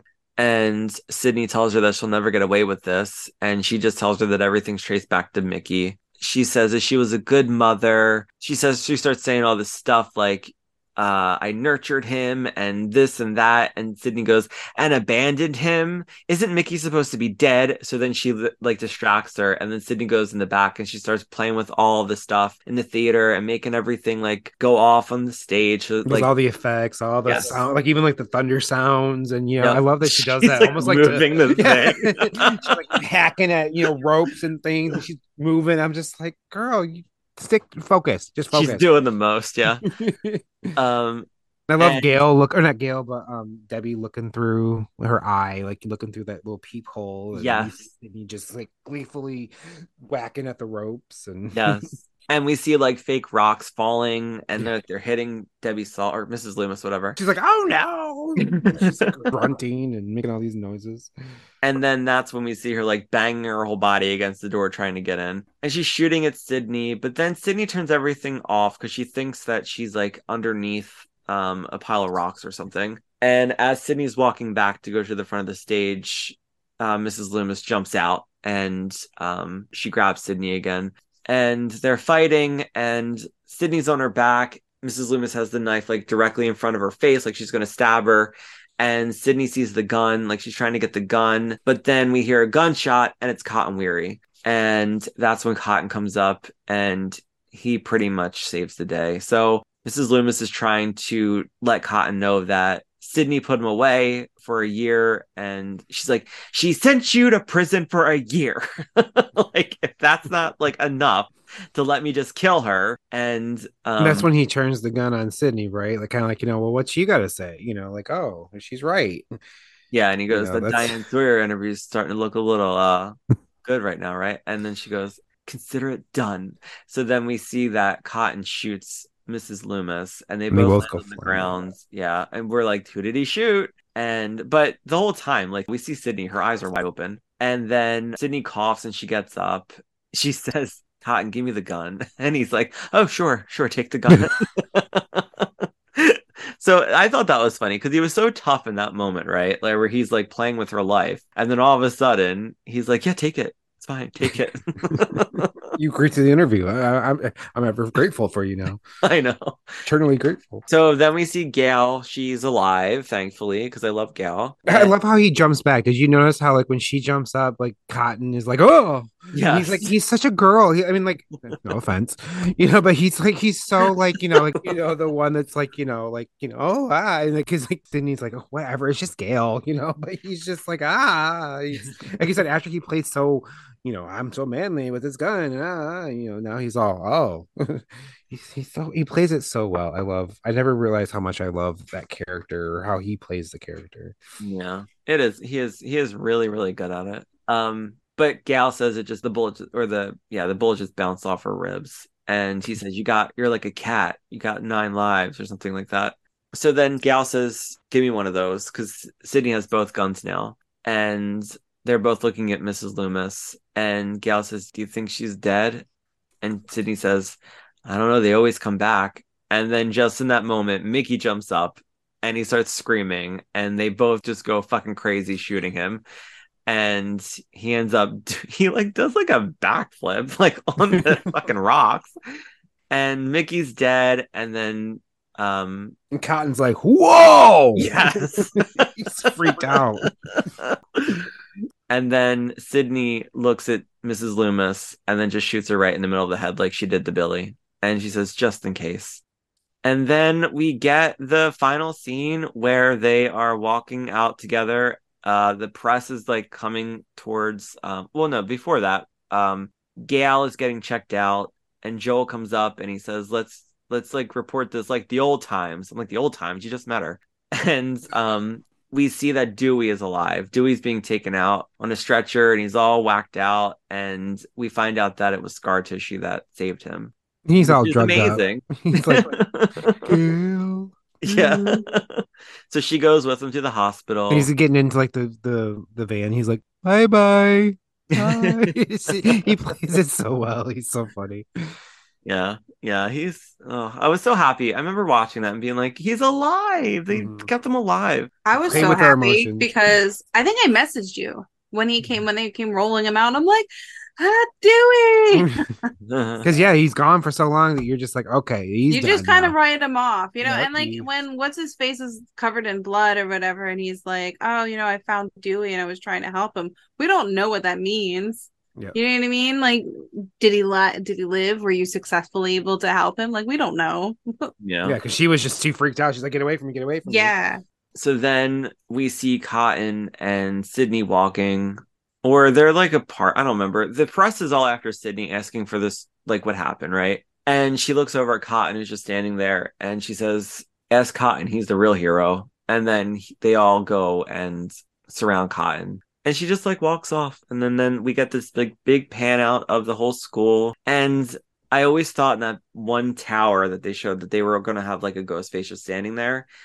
I always thought that there was like they're gonna have a ghost They're face supposed in there. to. They were going supposed to. yeah. Yep, they were going to, I guess. That's what Wes Craven was saying. Like he was, but he wasn't sure if that was going to be too on the nose or too, you know. So I guess he was supposed to be also in the tower earlier as well. Like there was supposed to be a shot like earlier when they were on campus and they were going to pan up and Ghostface was supposed to be in the tower, but which is probably for the best that they didn't, because it just would have been too. Because to me, the genius is Ghostface is he's not there until he's there. You know, Yeah. he doesn't really like lurk around, and if he is lurking, you're in for it. There's not really a lot of him just there and then runs away or whatever. He's got a mission and he carries it out usually. Yeah. Right then and there. Yeah, and he's not like a supernatural person, you know what I mean? So and they never, I mean, unless that they were like letting us sort of into what Scream 3 would have been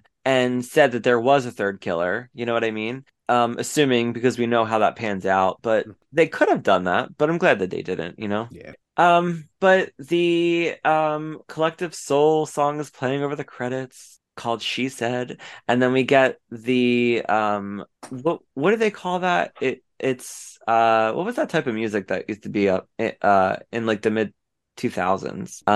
Techno? No, it's not alternative. It was like Fall Out Boy type music. Oh, like indie Emo? indie. No, I can't think of it. But we hear the song he sang in the cafeteria. Oh, I Think I Love You. I Think I Love You, yeah. Yeah. You hear that playing. Grungy kind of sounding version or whatever. Not grungy, but I can't think of it. But anyway, we hear that and we get the title cards of all the actors, which I always enjoy. Directed by Wes Craven, written by Kevin Williamson, and that's the movie. I love this movie. I love this franchise. I'm so glad that we're doing this for our Christmas episode, and I'm so glad that you were able to come on, Justin, and do this with us. Yeah. I appreciate you asking me. I really, really had fun going down memory lane. It's always fun when you come on. I really thank you. appreciate that you know as much dumb fun facts as I do. I held back too. I knew a lot more, but I'm like, Why? I need to Just sound say like it. Just say it, because I don't have any fun facts. Jamie never even used a cordless phone outside. I still have my here. I still have. Remember this phone? Oh my Flip god, phone? you have flip phones? Yes, I always That's wanted so one. funny. DJ Tanner had one. I was like, oh my Yes. god, I gotta have the lips phone. I love it. It actually Oh. works and everything. But That's so funny. How many people do you think want those? Probably a lot. Probably a lot now, yeah. yeah, Shit, you could sell those. Vintage. right. So anyway, I don't have a lot of fun facts. I just know because we said a lot of them throughout the episode, but yeah. I will say David Arquette and Courtney Cox started dating on this film. By the third one, I believe they were married. Mhm. And there was other stuff. I did read that Wes Craven had issues with Sarah Michelle Gellar. I did too. I heard that there's rumors going around that Jenny McCartney's character in part 3 was modeled after Sarah Michelle, and like Sarah Darling is her name, and that's what I guess what Wes used to call Sarah Michelle was Sarah Darling, because she would always be a little diva-ish, I guess, and which He says that. He says that in an interview where he called her Sarah Darling on the set. So I really fully believe that, and if you look at that character of the Jenny's character, Sarah, got the short hair and has like the kind of certain highlights and wearing like a purplish top that Sarah was wearing or that Cece wears and Yeah. whatnot. So, you know. Yeah, And I Wes Craven's very wink, wink, nudge, nudge with that kind of shit. That's what I like about him. yeah, and he was a Leo, so I like the pettiness of it all. Yep, me too. That passive aggressive pettiness. It's like, oh yeah, no, not at all. Wink. But Any other fun facts? I think I'm good. I think I gave all my good ones. Yeah, I'll have to go back and watch the DVD with the commentary. I'm excited to listen now to see what they have to say. We were talking while you were on your break that we love commentaries. I can never get through the commentaries, like any of the movies, the commentary stuff. I can't get through them. I'm like, can you stop talking? I'm trying to listen to the movie. I only like it if it's people who either like directors or like actors. Like if it's somebody who's involved with the movie and I know the movie pretty well, then I enjoy it. But if it's just sometimes I have someone that's like just fans doing a commentary, which can be fun if you're into like that, the dynamic of the fans. But it's just like I want to hear, unless they have some pretty good information or they're just like really fanatical. Sometimes I just want to hear like the experience on the set or right the struggles or like the happy accidents that sometimes come from those little things. But yeah, I'm a sucker for all that knowledge and information, especially whenever you get somebody who like some of these 80s actresses or directors that you've never heard of from since these movies, and here they are 30-40 years later giving these interviews about a movie. They're like, I didn't even know anyone liked this thing. Yep, I can listen to that shit all day. Yep, me too. But yeah, I mean, I guess it just depends because I wouldn't mind hearing you guys talk over Dawson's Creek like in time. Like I mean, it would be fun. Oh my god, could you imagine? Because you guys are, I mean, like that's what makes it so fun because you guys do a good job of breaking it down, and you make me feel like I'm watching the show. If I didn't know the shows already so well, I would feel confident to maybe watch it with you guys like that. Because some of them, I'm like, I have to watch the show because I want to be able to add my own mentally add things, but right. Where you guys are pretty good at breaking it down to and not overly breaking it down, because again sometimes I'm like on other podcasts I'm like, oh my god, just get to the point. But you guys are really good at keeping us as if we have watched it and you're given just enough information and commentary, I guess. But yeah, I would listen to you guys talk over 40 minutes of a Dawson's Creek episode. Maybe see how long you guys can stay on topic. Sometimes I know like it's easy. Oh my gosh. Like how we did tonight. We'd have to like stop and pause it and just like this would take forever. That's why it's easier in a free-flowing conversation podcast as opposed to we gotta stay on form and talk about this moment on screen right now. That's my other gripe about some commentaries is you can tell when they're not watching it in like the time and or they'll be like a couple seconds or a minute ahead and you're like, wait a minute, that's not happened yet, or that already happened. Or like I have like a Friday 13th Part 7 commentary, which I'm a huge fan of that one. And I was so excited because it had Kane Hodder, it had the director, and it had the final girl, Lar Park Lincoln, which I'm a huge fan of hers. But what it was just a commentary between Kane and John Carl, and then they would just dub in Lars like little interview. They must have did an interview with her, and then they just dubbed in her interview part. So you would hear John and Kane talking back and forth in conversation about what was on screen, and then you would hear this just weird voiceover of oh, I remember doing this scene. I remember doing this one that's scene. Weird. And I don't know if she was watching like maybe individual scenes or if they were just like we're going to talk about this and then add it here, add it here, add it here. But it was just like that's choppy. I don't like that. Yeah, I don't like that either. I'd rather you just show up or do I don't know, but do your own commentary that way. But don't interrupt when someone else is talking because you probably interrupted some interesting story. Maybe I don't know, but. Is that on a DVD or what? Yeah, that was on the official, like an official DVD release. Oh, that's weird. Yeah, but it's some of those Friday the 13th DVDs aren't like accurate to me. I don't know. It depends on what company puts them out. I'm sure that those new Blu-ray sets that came out are pretty good. That one has 3 commentaries, I think, for the Part 7, and one of them is that clunky junky one. But hey, part of. Again, I loved it, but it was just like, oh, really? You should listen to Happy Horror Time podcast. They do those two, they're two gay guys and they're really funny. And they do interviews with a lot of final girls and directors of horror and everything. And then they also review other like scary movies. But That'd be cool. I like whenever people do interviews and do like a little bit more in depth than just let's do a round table. So good. Oh, wow. Let me know what you think. They're so good. I will. And they're so they just make me happy when I listen to them because they're so just good at what they're doing.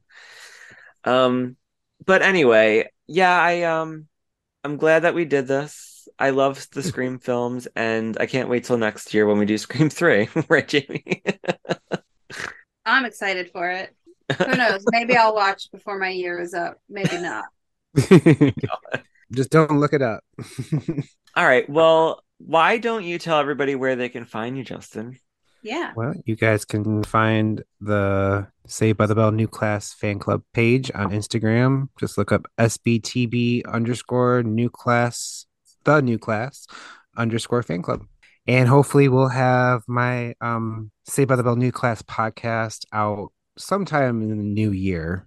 That's probably what we're going to get to. I want to get a couple episodes under our belt. We've gotten an interview with the creator, or actually developer, but he's technically the creator of the New Class franchise. And so yeah, it'll be interesting to see where that goes. And I'm happy to get some of that under my belt and maybe have you guys on our podcast one of these times and talk about our show and Jamie's forte into Saved by the Bell, the New Class.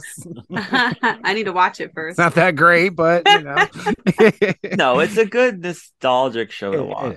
It is, So, all right. Well, Jamie, why don't you tell us where to find your Bookstagram? Yeah. So my Bookstagram is at @JLynn _booklover. Beautiful. Thanks.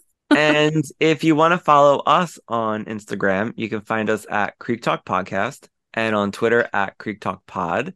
And you can join our new Facebook group and engage with us over there. And if you want to send us any feedback or any type of story you want us to read on the next episode, send us an email to creektalkpodcast@gmail.com. And we also have a new Patreon where you can subscribe and join one of our tiers and get some bonus content. We would greatly appreciate it. Just go to our link tree on any of our bios and click around over there. You'll get all the details.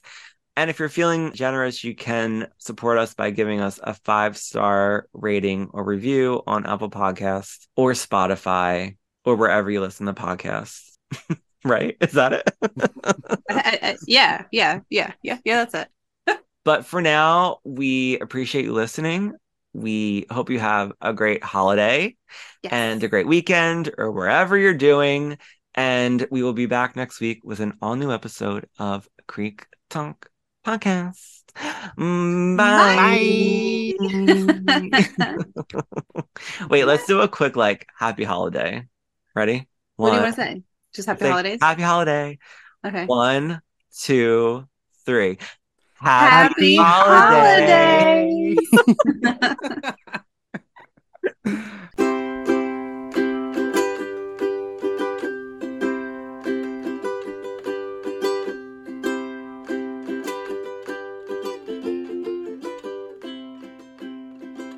Creek Talk.